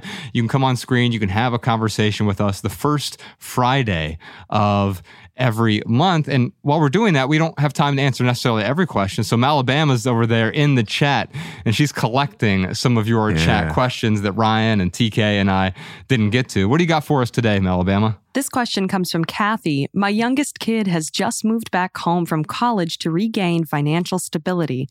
There is a history of disrespectful talk and disregard for our home, so I made a written agreement for the terms of her stay.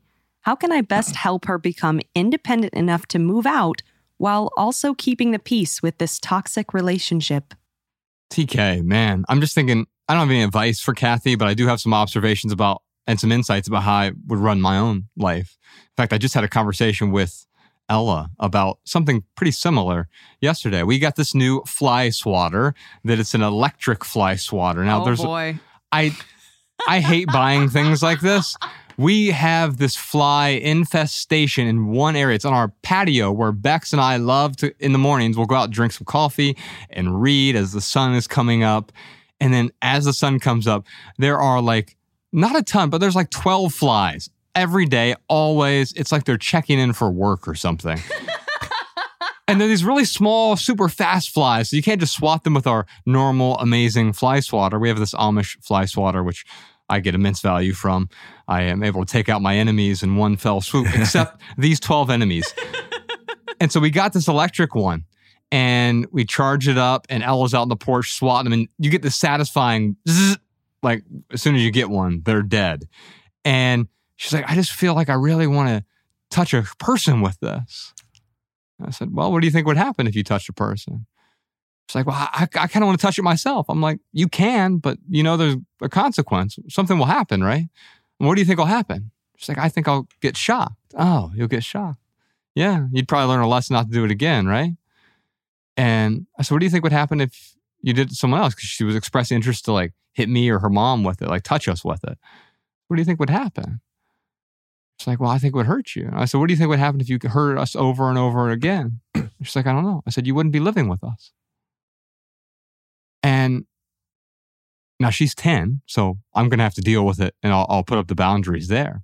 But if she's 18 and she's touching me with the electric fly swatter, she's not going to live there because she's not respecting a boundary I've set up. Now, of course, if she does it once and that's where I have to erect the boundary, fine. But you're talking about, I know you love your daughter, but you might have to love her from a distance, Kathy, because if she's not able to respect you, well, you don't owe her any respect in return. Yeah.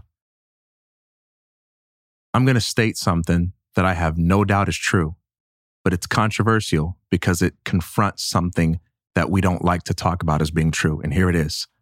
Sometimes children behave in ways that make us not like them. And if you tell yourself a narrative that says it is immoral for me to ever feel like I don't like my children, when you struggle with the sensation of not liking them, you will start to resent them for doing the things that make you not like them. It's only when you give yourself the freedom to be honest about how you really feel that true maturity and integrity becomes possible. Because integrity is not me always feeling like I like you. It's being committed to doing the right thing, even when I don't. You never know how much you love someone until they give you a reason not to. When I worked at the restaurant and I served tables, there were some times where my customers would behave in ways that would make me not like them. But I still chose to be professional in my interactions with them. and I am mature. I am a man of integrity, not because I always felt warm and fluffy feelings towards people, but because sometimes I felt I don't like you at all, but I showed up and I still did the right thing. I think that's such a key part of parenting, being honest with yourself, saying, hey, you know what?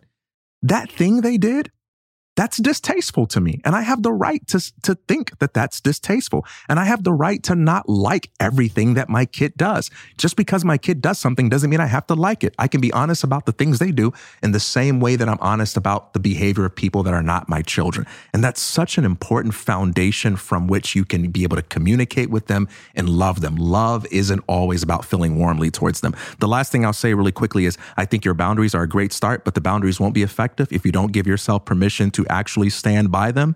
You got to be committed to standing by them, not just communicating them, and also give yourself permission to evolve them. If something happens that you didn't account for in your written agreement, you do have the right as the owner of that household to say, hey, this isn't working. We need to revisit because our interactions have helped me to realize that there's another boundary that I need to establish with you. And you can do that in a loving way, not in a way that is accusatory or blaming them. And quite often what happens when these situations get tense, they get emotional, and then you get fired up and they get fired up, and it escalates and escalates and escalates.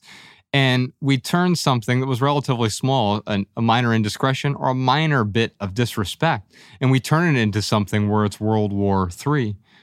TK, I love what you said about, there will be times where you don't like your kid. I would take it even a step further. It's not your job to like your kid. Liking your kid is a byproduct of something else. As a parent, it is your job to protect your kid, to set up boundaries for your kid, to love your kid. It's not your job to be their best friend. Alabama, what else you got for us? Here's a minimalist insight from one of our listeners.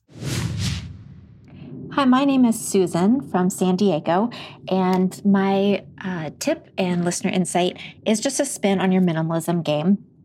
You know, kids' schedules and energy levels change a lot from day to day, and kids don't always have the time or the bandwidth to focus on purging. So for my kids, what I did is I wrote out the numbers 1 through 31 on a sheet of paper, and each day they got to choose how many items they wanted to minimize, and then they would just cross off that number so they knew that they had done that number and didn't repeat it. So before they would get burnt out, if I tried to make them do a specific number each day, this way they could, on a busy day when they didn't have much time, they could pick a smaller number. On a day where they had a lot of time to spare to work on their room or on the closets, they could pick a bigger number and knock that out when the time was right for them. I just thought that tip might work well for your other listeners that have kids who maybe also could easily get burnt out by trying to do too many large numbers all at once. Welcome back, y'all. Let's check back in with that Patreon live stream, the Friday afternoon Minimalist Zooms chat. Many of you dropped your questions and comments in that chat. Let's get to another one right now. Here's one from Jessica. Can you tell us more about your cold plunge? What temperature do you keep it at? I do a cold plunge every day. This is not a sponsor of our podcast. The brand that I use and I like is a rather expensive one called Mrazco. I'll put a link to it in the show notes. I'm not affiliated with them in any way, and I paid full price for my cold plunge. It's in my backyard. Before I did that, I used to cold plunge just in my bathtub. And so I've been cold plunging since like 2011 or so. I do it every day now because I have easy access to it. I used to do it just because I really enjoyed it. There's also a place here in West Hollywood that we go to called Voda Spa, and it's a Russian bathhouse. And they have 4 different saunas. One gets up to 220 degrees. Too hot. 220. Nope. Oof! It's the dry sauna, the banya, I believe they call it, and you get into a cold plunge immediately after that, and it is euphoric. I had Danny up at the house, he and his girl, a few weeks ago, and they went from our sauna to our cold plunge, and you should have seen how euphoric they were. Danny was laying on the concrete patio and just like he had been crucified with like, and he was so elated in the moment. Talk about living in the moment. It really brings you there. If you want a cheaper alternative, because getting in a cold is accessible to anyone. I had to save up for a year to buy that cold plunge, and because I don't go into debt, so I waited a year to buy it. And you can just get a trough at your local Home Depot or Lowe's and fill it with water and ice, water from a hose and ice from you just go buy ice at the store. That's what I used to do in my bathtub. I'd get 100 pounds or 70 pounds of ice, put it in the bathtub, fill it with cold water. In a pinch, you could just use a cold shower. If it's summertime and you live somewhere hot, it's not really going to get to the temperature you need. It needs to be below 55 degrees if you want to get the scientifically beneficial effects of cold thermogenesis. To answer the question directly, who asked the question? Jessica. My cold plunge, the Morozzcos, they make ice on their own, and so it's 32 degrees. It's frozen, and so I also have to chip the ice away in order to get in, and it is euphoric. I do it first thing in the morning quite often. I did it this morning at 4 a.m., and what's beautiful about it is it's probably the most difficult thing I have to do all day. It's not nearly as difficult now because I do it every day. First time I got in, I thought I was dying. Like, this is different, right? And it's not just a cold shower. Although cold showers in Montana are pretty cold. You do a cold shower in Montana in the winter, it is cold. Hey, how long are you in it for? So yesterday I did 8 minutes. 8 minutes? And what do you like? Is it like laying in a pool? Like, what's the position like? Yeah, Are you? Yeah, doggy style. This is a family show. Am I doing it wrong? Yeah, you're doing it all the way wrong. No, you just lay back. It's kind of like a lounge chair. You don't feel like you're lounging though. Yeah. It's neck down in the ice. Wow. And usually, like this morning, I did 3 minutes. I tend to do, where you get the most benefit is 3 minutes. Beyond that, it trains your psyche and it's really good for inflammation. I have an autoimmune disease, so if anyone who deals with chronic inflammation, fix your diet first, start grounding second, and then ice baths third have really helped me. Those three things have helped me more than anything else. No inflammatory foods. So something like our food clutter episode with Paul Saladino. So meat and fruits and vegetables, if they don't inflame you. Most vegetables, unfortunately, have oxalates, and the oxalates inflame me personally. My wife gets by fine with a lot more plants in her diet. So that was really helpful with my inflammation. Grounding, we're on earthing mats right now, earthing.com. Also not affiliated with them, but grounding has helped immensely. I just ordered a grounding mat for TK so that he has one to sleep on at night. Man, totally changed my pain. My pain went from a 10 to a 2 in the mornings. And then whatever remaining inflammation I have, I've completely knocked it out with a daily ice bath. I did 2 ice baths yesterday. And so I did a 5-minute one, a 3-minute one. That's how I got to the 8 minutes. And you work your way up to that. Someone like Wim Hof, whom we've done a YouTube video with in the past, a breathing exercise technique, he can do an hour. Now, if I just put TK in there for an hour, he'd die. You train your body up to it. But I try to get my daughter in there. She'll have a really hot day out in the sun, and then she'll want to go in there. But even she panics when she wants to go in. And so she won't stay in for more than 10 seconds. The weird thing is, at about 90 seconds, the flight response leaves your body. And then you start to just, you recognize this isn't going to kill me.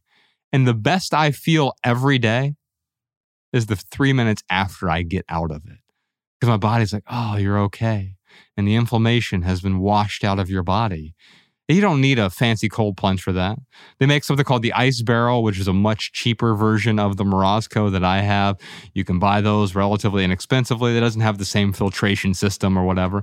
Or you can just go to Home Depot, buy a trough, put it in your backyard, or use your bathtub at home if you want to try it out. And then if it makes sense, you want to do it every single day, then yeah, you can upgrade to something like the Morozzco. I think one of the problems people often do is they will, I really want to do an ice bath. I have to go get the best thing. And they try it out for a day or a week and they're like, it's not for me. I'm not really going to do it. It's like the treadmill. When someone buys a treadmill, right, and they use it for a week or for a month. And January 1st, it sounds great. But on July 1st, like, just collecting dust now. Yeah. It'd be the worst purchase I could have made to spend several $1,000s on an ice bath if I never used it. Right now, it's the best purchase of my life. If I own one thing that I know that I want no matter where I live, it is an ice bath. I love using it in the winter, especially. Yeah. It'll be freezing, literally freezing outside. Up in Ojai, it gets cold. So it'll be 32 degrees outside. And I get into that icy water, look up at the stars, and it's the most challenging thing that I do all day. And everything from there is like, not as hard as that ice bath as I did this morning. Wow. So if we get a minimalism mansion, you'll have an ice bath, and right next to you, I'll have my hot tub. We could talk across the room. Well, next time I get you up to Ojai, eventually, we will, so we do contrast therapy. So I also saved up for about a year, 9 months or so, 10 months for a outdoor sauna from a place called Clear Light. And again, not a sponsor. I don't have anything. I'm not affiliated with them anyway. I paid regular price. They don't even know who you are. Yeah, I mean, they did, but that's a different thing. And they're like, can we get you on our, can we do ads on your podcast and we'll give you a discount? I said, no, I'll talk about it if I enjoy it. Yeah. And so I have a sauna and we do contrast therapy.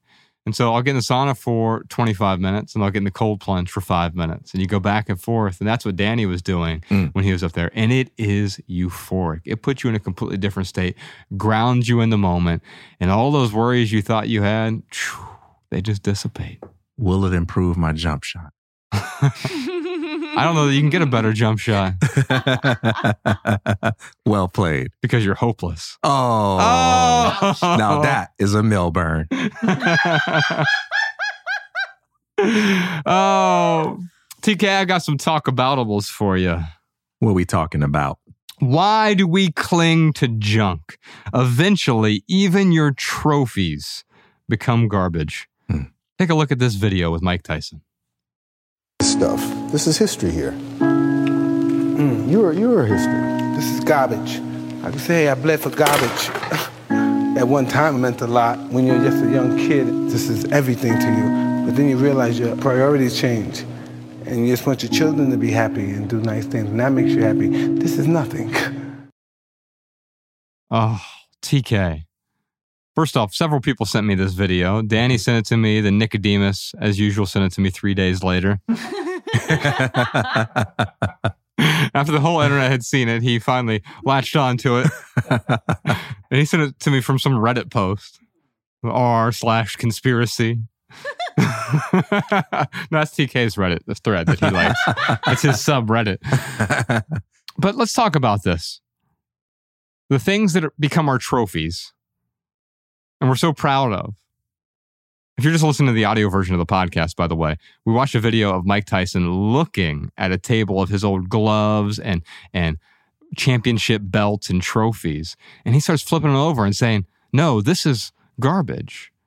So our awards that seem so precious to us in the moment, because they commemorate a precious moment, they turn into garbage when we just cling to the trophies, the awards, the successes, the status symbols, because we realize that is not the championship. It's just a representation of something I did in the past.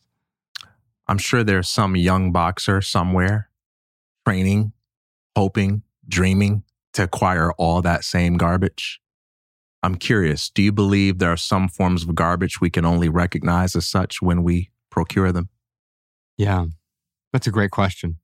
Remember the second time we had Jeanette McCurdy on the podcast, she was finishing writing her book, which is called I'm Glad My Mom Died. And she's like, I'm just so afraid it's going to be trash. And I said, well, it is. And she was like, well, yeah, but the finished product is going to be trash. Well, yeah, it will be.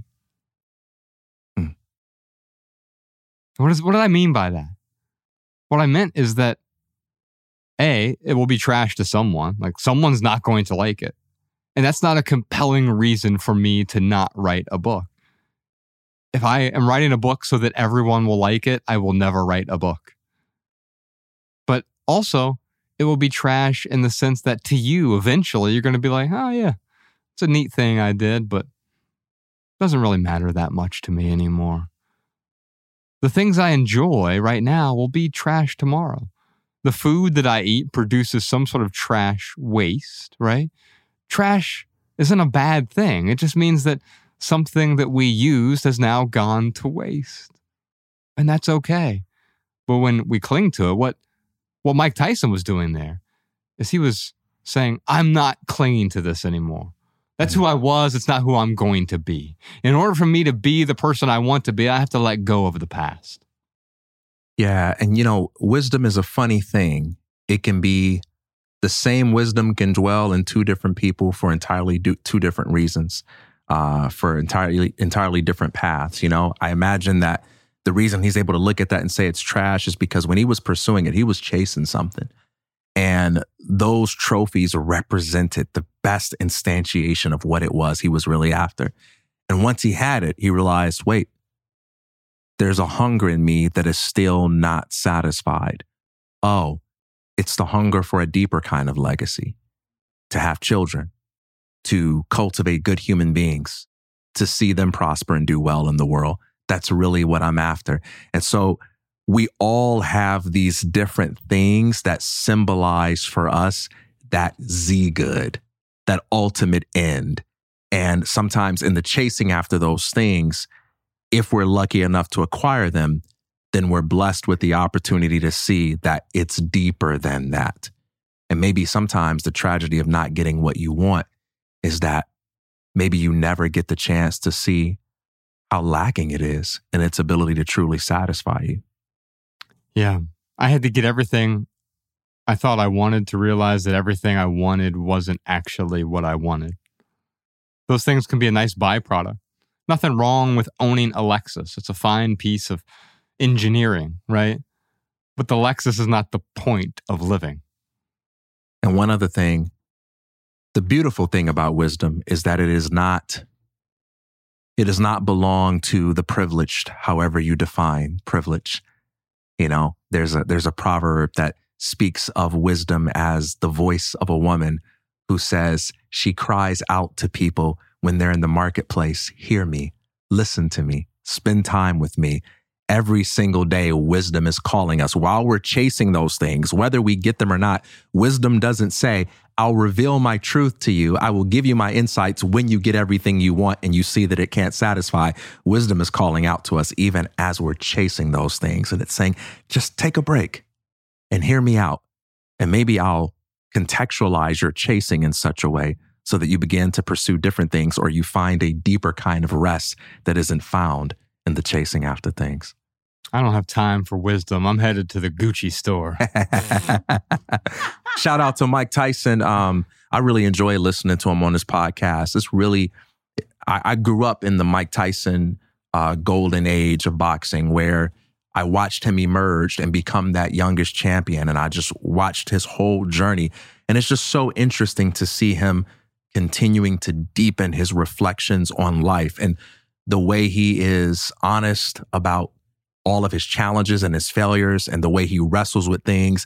He's a man that never claims to be or pretends to be perfect.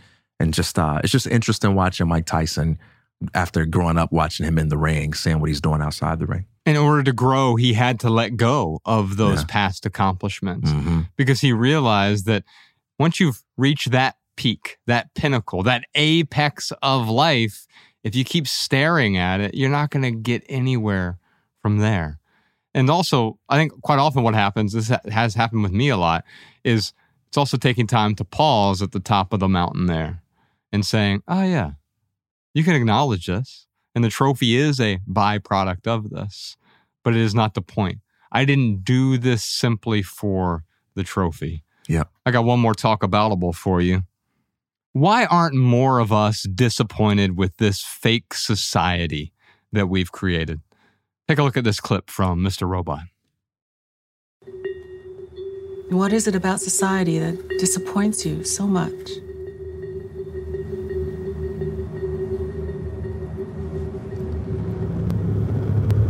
Oh, I don't know.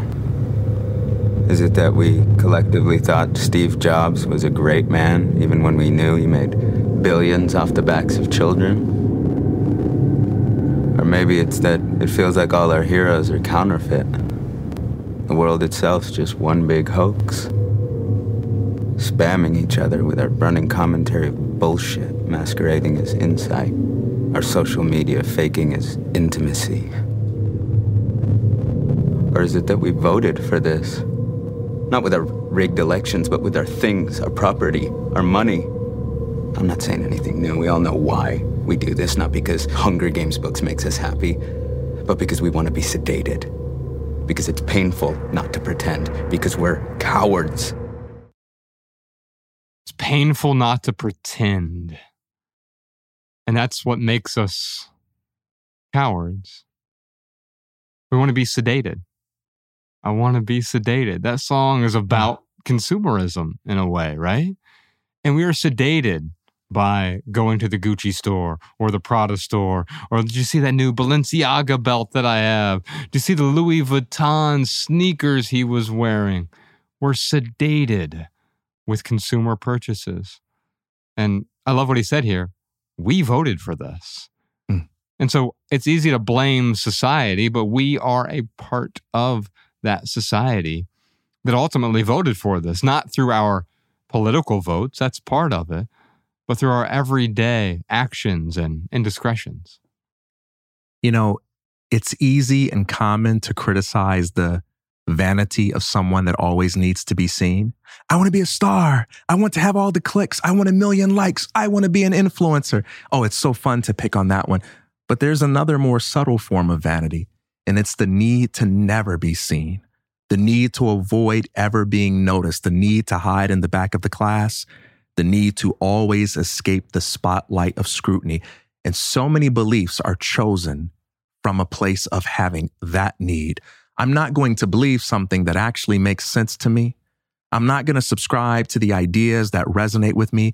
I'm going to pick my beliefs based on what will keep me out of trouble, what will keep me from being questioned or scrutinized or ever thought of as weird. And part of why we have this fake world is because you have a bunch of people pretending to believe things that they know doesn't make any sense because they have a need to be unseen, a need to be invisible, a need to fit in. I enjoy this show a lot because it dissects a lot of what you're talking about. Mr. Robot is a show that came out, 2010-ish, 2012. And there were 4 seasons of it. And I thought it was an outstanding show. The first season and the final season are both outstanding. And these I look at it, it's like Fight Club, but for computer programmers in a way. And it has a lot of the similar ideologies that Chuck Palahniuk had in Fight Club in his book that was eventually turned into the film with Ed Norton and Brad Pitt. This looks at it from a different perspective.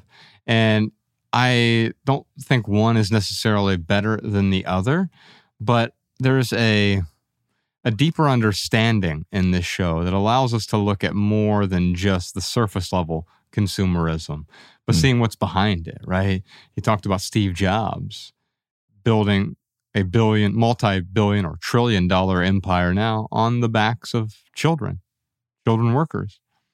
And yet, I know I can stand up here and grandstand and say that's awful, but then I can, as soon as we're done recording, go over to my iPhone and turn it back on, right? So it's not that I'm immune from it.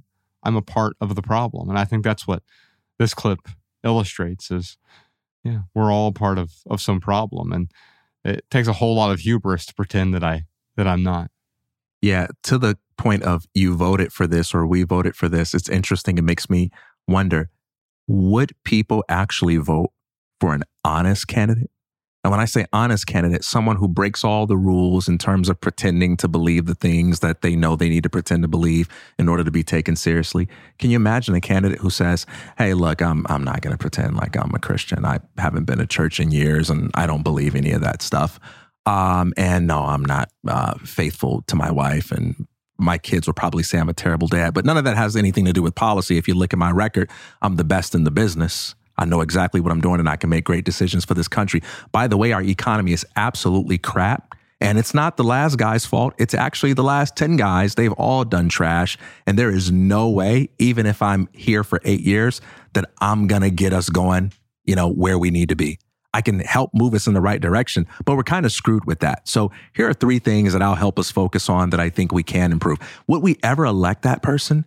part of what we enjoy doing is playing a game of like, hey man, just kind of tell me a little bit of what I want to hear and, make me feel better about it. Yeah. I need you to be my counselor in a way. Yeah, don't be too honest. Right. Be honest, but don't be too honest. Like, hey, TK, you need to get your shit together. Mm-hmm. Okay, thanks, man. I need somebody like that. No, I'm serious. You need to do this. Hey, look, brother, easy. Don't be too honest. You know what I mean? We're going to skip our sucky ad this week because I have a Minimalist Home Tour for you. This is Minimalist Home Tour number 48. We just sent this out to you via email. We're calling this one Let There Be Lightness. And you feel so light looking at it. This is so beautiful. This is from Trinda. What did Trinda have to say in her brief note? This is for her dining room. She said, the sun is great for natural, mood-enhancing lighting. So enjoying seeing all the minimalist spaces. Oh, me too. And my gosh, this is like, I titled this Let There Be Lightness because there is a lot of light that is flowing in here. And you have the same exact light above your kitchen table as me as well. So that's that Nelson light. Bravo, Trinda. But I will say this, that it feels light. It's not just full of light, but it's full of lightness and airy quality to the living space. Mm-hmm. And that's what I enjoy personally. Now, someone else might want a real dense, populated, maximalist space. Fine. But it's not for me. It could be for you. Great.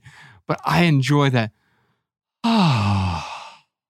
And that's what I feel when I look at this space. Yeah, I mean, for me, I want my home to feel like a place of refuge where, you know that sensation you get if you walk in and maybe you got a backpack on or you got a coat on or even your shoes and you just take your shoes off. You take that backpack off or you take that coat off and you hang it up. It's like you're not quite home until you take something off, right? And sort of sink in. This I immediately just take my pants off. I dress like Winnie the Pooh around the house.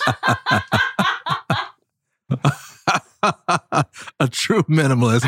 Anyway, point completely butchered. This picture, one might say maximalist. Oh man. Well, thanks for the photo. It definitely gives me that feeling of don't share that photo. I can't escape. Like I'm trying every judo move I know to get out of this moment. He keeps just blocking like, no, you're staying in this space. Trinda, I love your home. I think it is stunning. Brava to you. And it strikes me when people see something like this, I guarantee one of the comments will be, yeah, like anyone actually lives like that. Yes, they do. I can attest. They actually do live like that. Yeah. You can live like that without a superabundance, an overabundance, without excess. You can have the appropriate number of things for you, and you can have a space that is basking in light and in lightness. Yeah, and by the way, when anyone says, yeah, like anyone actually lives like that, what they're really saying is, hey, I can't believe that because that's just not something that I see in my reality. So anytime you share pictures like this, you're helping to expand people's concept of reality and you're giving other people new ideas on the possibilities for how they can organize their lives. So thank you. Mm-hmm. Alabama, let's read some more about less. Let's do it. Professor Sean sent this to me. This is from Les Mis, the book itself. This is from page 861, Sean. Weird flex, but okay. It's a big book. Yeah, he actually, I was using it as a step stool earlier. Yeah. Hey, that is kind of a flex for him to pick 861. He wants to let us know that he's read the whole thing. It took me a month and a half at least. Just to find this one excerpt. Now, we were in the studio last Thursday, and he's like, "Hey, can I read you like 3 or 4 passages from this book? It's just so beautifully written." And he read a few to me, and they were beautiful. But this one stood out to me, especially in light of today's conversation. So, Alabama, take it away. Are you what is called a happy man? Yes. Well, you are sad every day. Also true. Each day has its own great grief or its little care. Yesterday, you were trembling for health that is dear to you. Mm-hmm. Today, you fear for your own. Mm-hmm. Tomorrow, it will be anxiety about money. Mm-hmm. The day after tomorrow, the diatribe of a slanderer. The day after that, the misfortune of some friend. then the prevailing weather, then something that has been broken or lost, then a pleasure with which your conscience and your vertebral column reproach you. Again, the course of public affairs. This without reckoning in the pains of the heart. And so it goes on. One cloud is dispelled, another forms. There is hardly one day out of 100 which is wholly joyous and sunny. And you belong to that small class who are happy. As for the rest of mankind, stagnating night rests upon them. Oof. And there's an interesting pessimism in this, right? Because it presupposes that a cloud is a bad thing. But just 2 days ago, I was really hot up in Ojai. It was like approaching 100 degrees, I think. And I got such a beautiful break from the sun when I was outside when a cloud came over. And it gave me a little bit of shade in a spot where I didn't have access to the shade. And so I was actually thankful for that cloud. I can also be thankful for the clouds when it rains and it produces the rain that we need for the drinking water that we need. If we didn't have those rain clouds, I might not have the water that I need to sustain myself, right?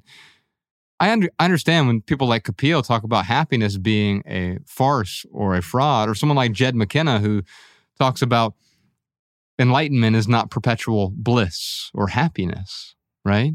Because it is possible to experience joy, but also experience the full range of emotions. I wrote about this in our last book, Love People, Use Things, where I talk about the distinct difference between pleasure, contentment, happiness, and joy. The first three are fleeting, but joy doesn't have to be. Joy can be a disposition toward life, and it can make room for grief and for sorrow and for happiness and for pleasure and for discomfort and every emotion and feeling in between. That's right. In a book that I'm working on right now, Emotional Clutter, which you talked about a couple episodes ago, I delve into the concept of emotional versatility as a viable alternative to happiness, where the goal isn't to feel good all the time, but to develop a harmonious relationship to the entirety of the emotional spectrum. And one of the good things about being reminded of just how fragile those moments of glee are is that they help us anchor our sense of being into something that is more fundamental, something that doesn't require the weather to meet our every expectation, that doesn't require every person to always behave in ways that are predictable and easy to control. Yeah. And so those pains that we experience, there's one type of pain where someone has inflicted pain on us, or life has simply inflicted pain on us. That's one thing. But the truth is, we go seeking that pain. We seek our own suffering 99.9% of the time. We look for things. When everything is harmonious, we look for things to knock us out of balance. We look for things to be upset by. We get onto social media and scroll for something. I got to find outrage here somewhere. I've got to be concerned about something. I need to be informed about the things that are really making me angry. But if I just turned it off, if I paused, I turned it off, maybe I'm already happy. And maybe those other things aren't going to amplify my happiness. They're going to clutter my happiness, and they're going to amplify my suffering. That's right. And the we look for things observation isn't about insensitively saying, if you feel any misery, it's because you woke up this morning and you decided that you wanted to be miserable, or you're such a lazy, unthinking lout that you're making yourself miserable. No, it's even in our best moments when the needs are met and we've got free time and we're good. It's the first thing we do. We try to create some kind of adventure, or create some kind of sense of play, or create some kind of game. And what's one thing that's absolutely necessary for any adventure or any game? It's risk and constraint. Like, there's no fun without risk and constraint. You know, whether we're playing a game of tag or we're racing with each other, like, we need some real sense of, like, there's a possibility of loss here. The last one to run to that tree is a rotten egg or something. We need some sort of constraint. Like, all right, we got to, hit the ball, over the fence, but we only get a couple of tries, whatever it may be. Yeah. And there's something important to observe about that. Like there's a role that risk and constraint and difficulty plays in our so-called pursuit of happiness, a very meaningful role. And sometimes just sitting with that, not with a sense of self-blame, but sitting with that and asking ourselves, what does my suffering, my pain, and my difficulty, what positive role does it serve in my pursuit of meaning? What is it here to teach me? I like that analogy of the race, because we are biologically and evolutionarily programmed to look for the things that are going to make us unhappy, because that's what keeps us safe, right? If you hear the bushes rustle and it's just a bunny rabbit, not a problem, right? You still think it could be a lion that's going to eat you, right? That's the safer thought to have. Exactly. But it's also the thought that perpetuates our suffering. But we can turn that into the sense of adventure. And we can turn it into a game or a race. How beautiful is that? What's your favorite race, TK? Mine's the human race. Okay. This man. This guy here. For our added value segment this week, I have two things for you. True Detective is now officially my second favorite TV show of all time. Man. I went back and rewatched it. So I watched it, I think I was on tour when it first came out. When did it come out? Like 2014-ish, somewhere around there. I watched it. I got immense value from it. I got so much more value from it the second time. Although I'll tell you this, back in 2019, my wife and I sat down and we tried to watch it. We just weren't in the headspace for it at the time. We watched the first episode and she was like, this is so philosophical and dark. And I just don't think this is for me. We went to rewatch it recently. And it's 8 episodes, the first season is. There's 3 seasons total, but they're all separate stories. And so you could watch any one of the seasons. But the first season in particular, it centers around a murder. But really that murder is just a MacGuffin for Nick Pizzolatto took the 2 main characters, Woody Harrelson and Matthew McConaughey, who play Marty and Rust. And it's essentially he wanted to film an 8-hour conversation between the 2 of them, talking philosophy, pessimism, nihilism, and what really matters in life. And for me, it gave this new perspective on the balance between light and dark. The world is full of darkness. The world is full of lightness. What is your perspective on that? And at first, it seems like a show about nihilism and pessimism. The main character, Rustin Cole, is a pessimist. He is a self-identified pessimist, and he's probably even an anti-natalist as well. A few episodes ago, we watched a scene where he talks about how humanity should just march off and not have any more kids to not produce any more suffering. And that resonated with me from one perspective, but I don't think that is a holistic or complete worldview. And what you soon learn is that this main character, who seems like a nihilist, is actually the opposite of a nihilist. Everything seems to matter to him. Everything is imbued with meaning, so much so that he has synesthesia, so he can taste colors and he can hear colors. So everything has this additional meaning to this character. And I find that to be so fascinating. I thought today when we were answering some questions about this, what we were really talking about is what matters. Because if everything matters, then nothing matters. If everything is beautiful, nothing is beautiful. But we can also find beauty in the banal. We can find beauty in the mundane. The show takes place, we're going to take a look at a clip here in a moment, but the contemporary action takes place in backwoods Louisiana. And I've driven through backwoods Louisiana, and I can tell you at first, it's like, oh, this place. In fact, he describes it at one point. It looks like this is someone's idea of a town, and then everyone left. And it's downtrodden, but I find a beauty in it. And the way that it's shot, stunning beauty in the backwoods of Louisiana. This place that you think is almost the opposite of beautiful brings out this significant beauty that stands above the faux beauty of the Balenciaga store on Rodeo Drive. So here's one of my favorite scenes. This is from season 1, episode 3, of True Detective. Yes. This is what I'm talking about.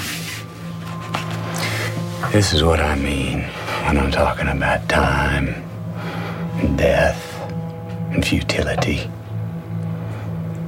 There are broader ideas at work, mainly what is owed between us as a society for our mutual illusions. Our 14 straight hours of staring at DBs, these are the things you think of. You ever done that? You look in their eyes, even in a picture. Doesn't matter if they're dead or alive, you can still read them. You know what you see? They welcomed it. Not at first, but right there in the last instant. It's an unmistakable relief. See, because they were afraid. And now they saw for the very first time how easy it was to just let go. And they saw in that last nanosecond, they saw what they were. That you, yourself, this whole big drama, it was never anything but a jerry-rig of presumption and dumb will. And you could just let go. Finally know that you didn't have to hold on so tight. To realize that all your life, not all your love, all your hate, all your memory, all your pain, it was all the same thing. It was all the same dream, a dream that you had inside a locked room. A dream about being a person.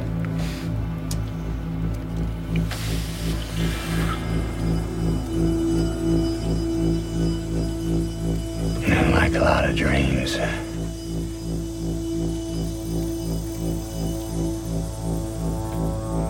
there's a monster at the end of it. Whew. That's heavy, man. And there's a lot of heaviness here. Now, there's a piece of me that wishes that Nick Pizzolatto, who's the show creator, the writer of the show, he invented this show. There's a piece of me that wishes that he could have just got 8 hours of conversations between these two characters driving around, because these are my favorite scenes, these monologues or dialogues. And the contemporary action takes place at 3 different times, 1995, 2002, 2012. And you see this bouncing between these different eras. And the philosophy as it changes, it solidifies, it melts. And you begin to get this sense that pessimism is not the end. It might actually lead you to something a bit lighter. What's your first impression after seeing that clip? Oh, man, it makes me think of Plato's allegory of the cave, where, you know, you have a guy who's like chained so that he's facing the direction of the wall of the cave. And so all he sees are shadows on the wall. But these shadows are reflections of real people behind him doing real things. But all he knows is a world of shadows. And one day he's freed from those chains and he turns around and he beholds the real people, of which those shadows were just an intimation. And he sees the sun that like shines light on all of these people. And Plato sort of described that as the process of philosophy, right? Waking up from the world of shadows into the realization of a deeper world of substance. But it makes me think of that allegory because what you have is someone saying, hey, what you're looking at isn't real. And that feels heartbreaking because we are chained to that world. Like that is like we're building all of our ambitions and pursuits around that. But if you really think just a little bit deeper than that, that doesn't mean it's the end. That means it's a better kind of beginning, right? Like, well, if this isn't real, then what is real? Yes. It's so much more exciting than these arbitrary constraints and these conditioned limitations that we have. So I love stuff like that. It makes you uncomfortable and it challenges you. And initially it feels depressing because having a cherished belief taken away from you, it can feel quite depressing. But oh man, the freedom that comes in instead.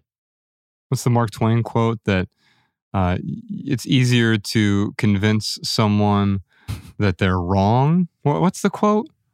Come on, Sean, you might know this one. It's easier. Oh, it's easier to show someone Oh man, I'm totally I think blanking it's something on this. like It's about being foolish. It's easier to fool someone than it is to convince them that they've been fooled. Yes, thank you. I only know this because we did this like a week or two ago. Did we really? And Okay. someone else. Yeah, I totally forgot that we even did that.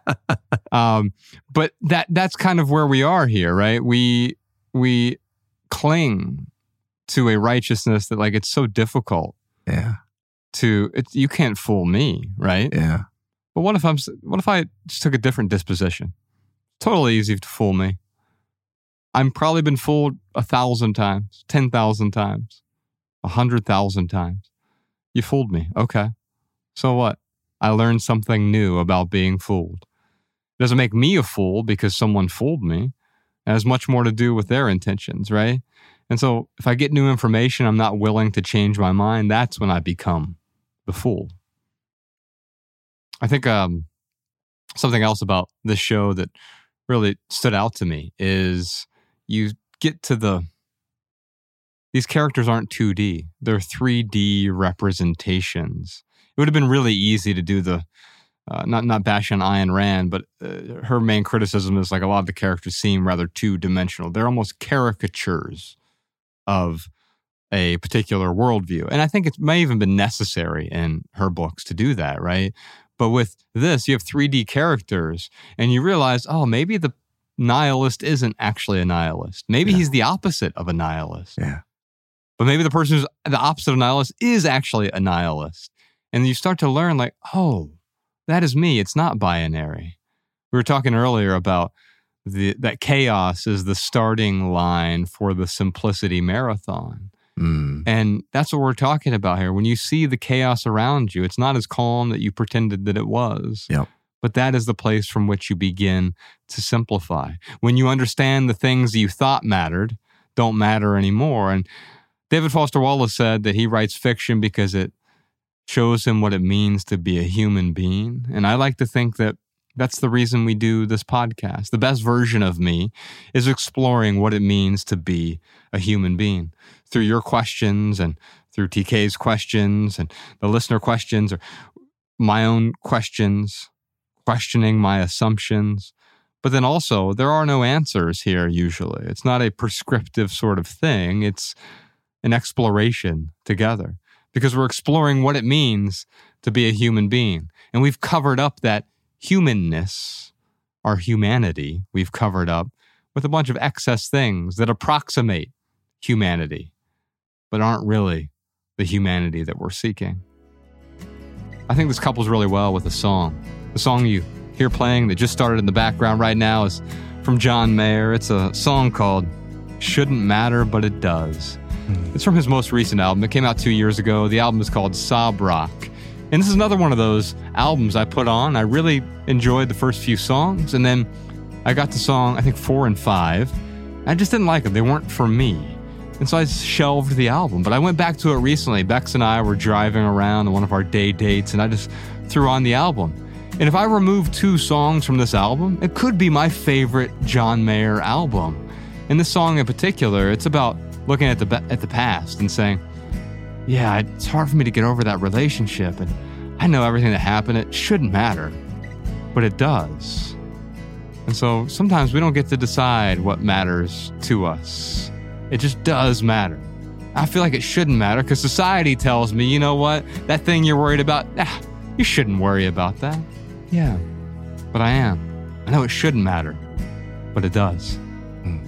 That's our Maximal episode for today. On behalf of Ryan Nicodemus, TK Coleman, Malabama, Professor Sean, Danny Unknown, Post-Production Peter, and the rest of our team, I'm Joshua Fields Milburn. If you leave here today with just one message, please, let it be this. Love people and use things.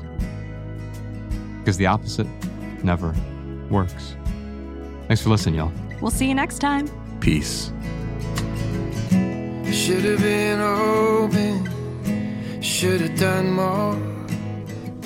Should have learned a lesson from the year before. Should have been honest, should have just cried.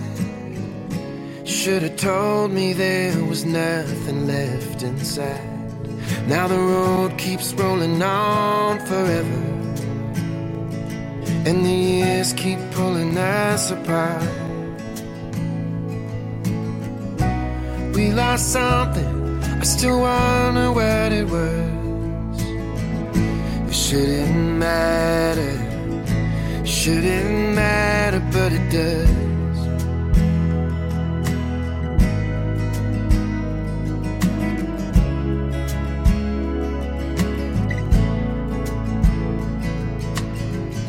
You should have just broken, you should have come clean.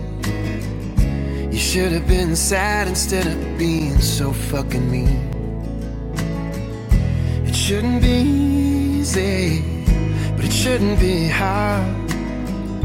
You shouldn't be a stranger in your own backyard. Now the road keeps rolling on forever, and the years keep pulling us apart. I know it's over, I'm just saying this because it shouldn't matter, but it does.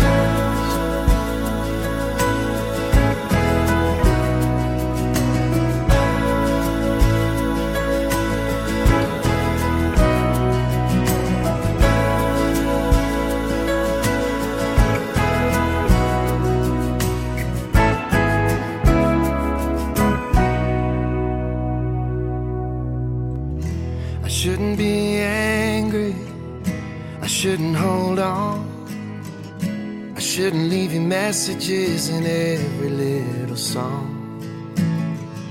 It could have been always, it could have been me. We could have been busy naming baby number 3. Now the road keeps rolling on forever, and the years keep pulling us apart. If it's on someone, then I blame the both of us. It shouldn't matter, but it shouldn't matter, but it shouldn't matter, but it does.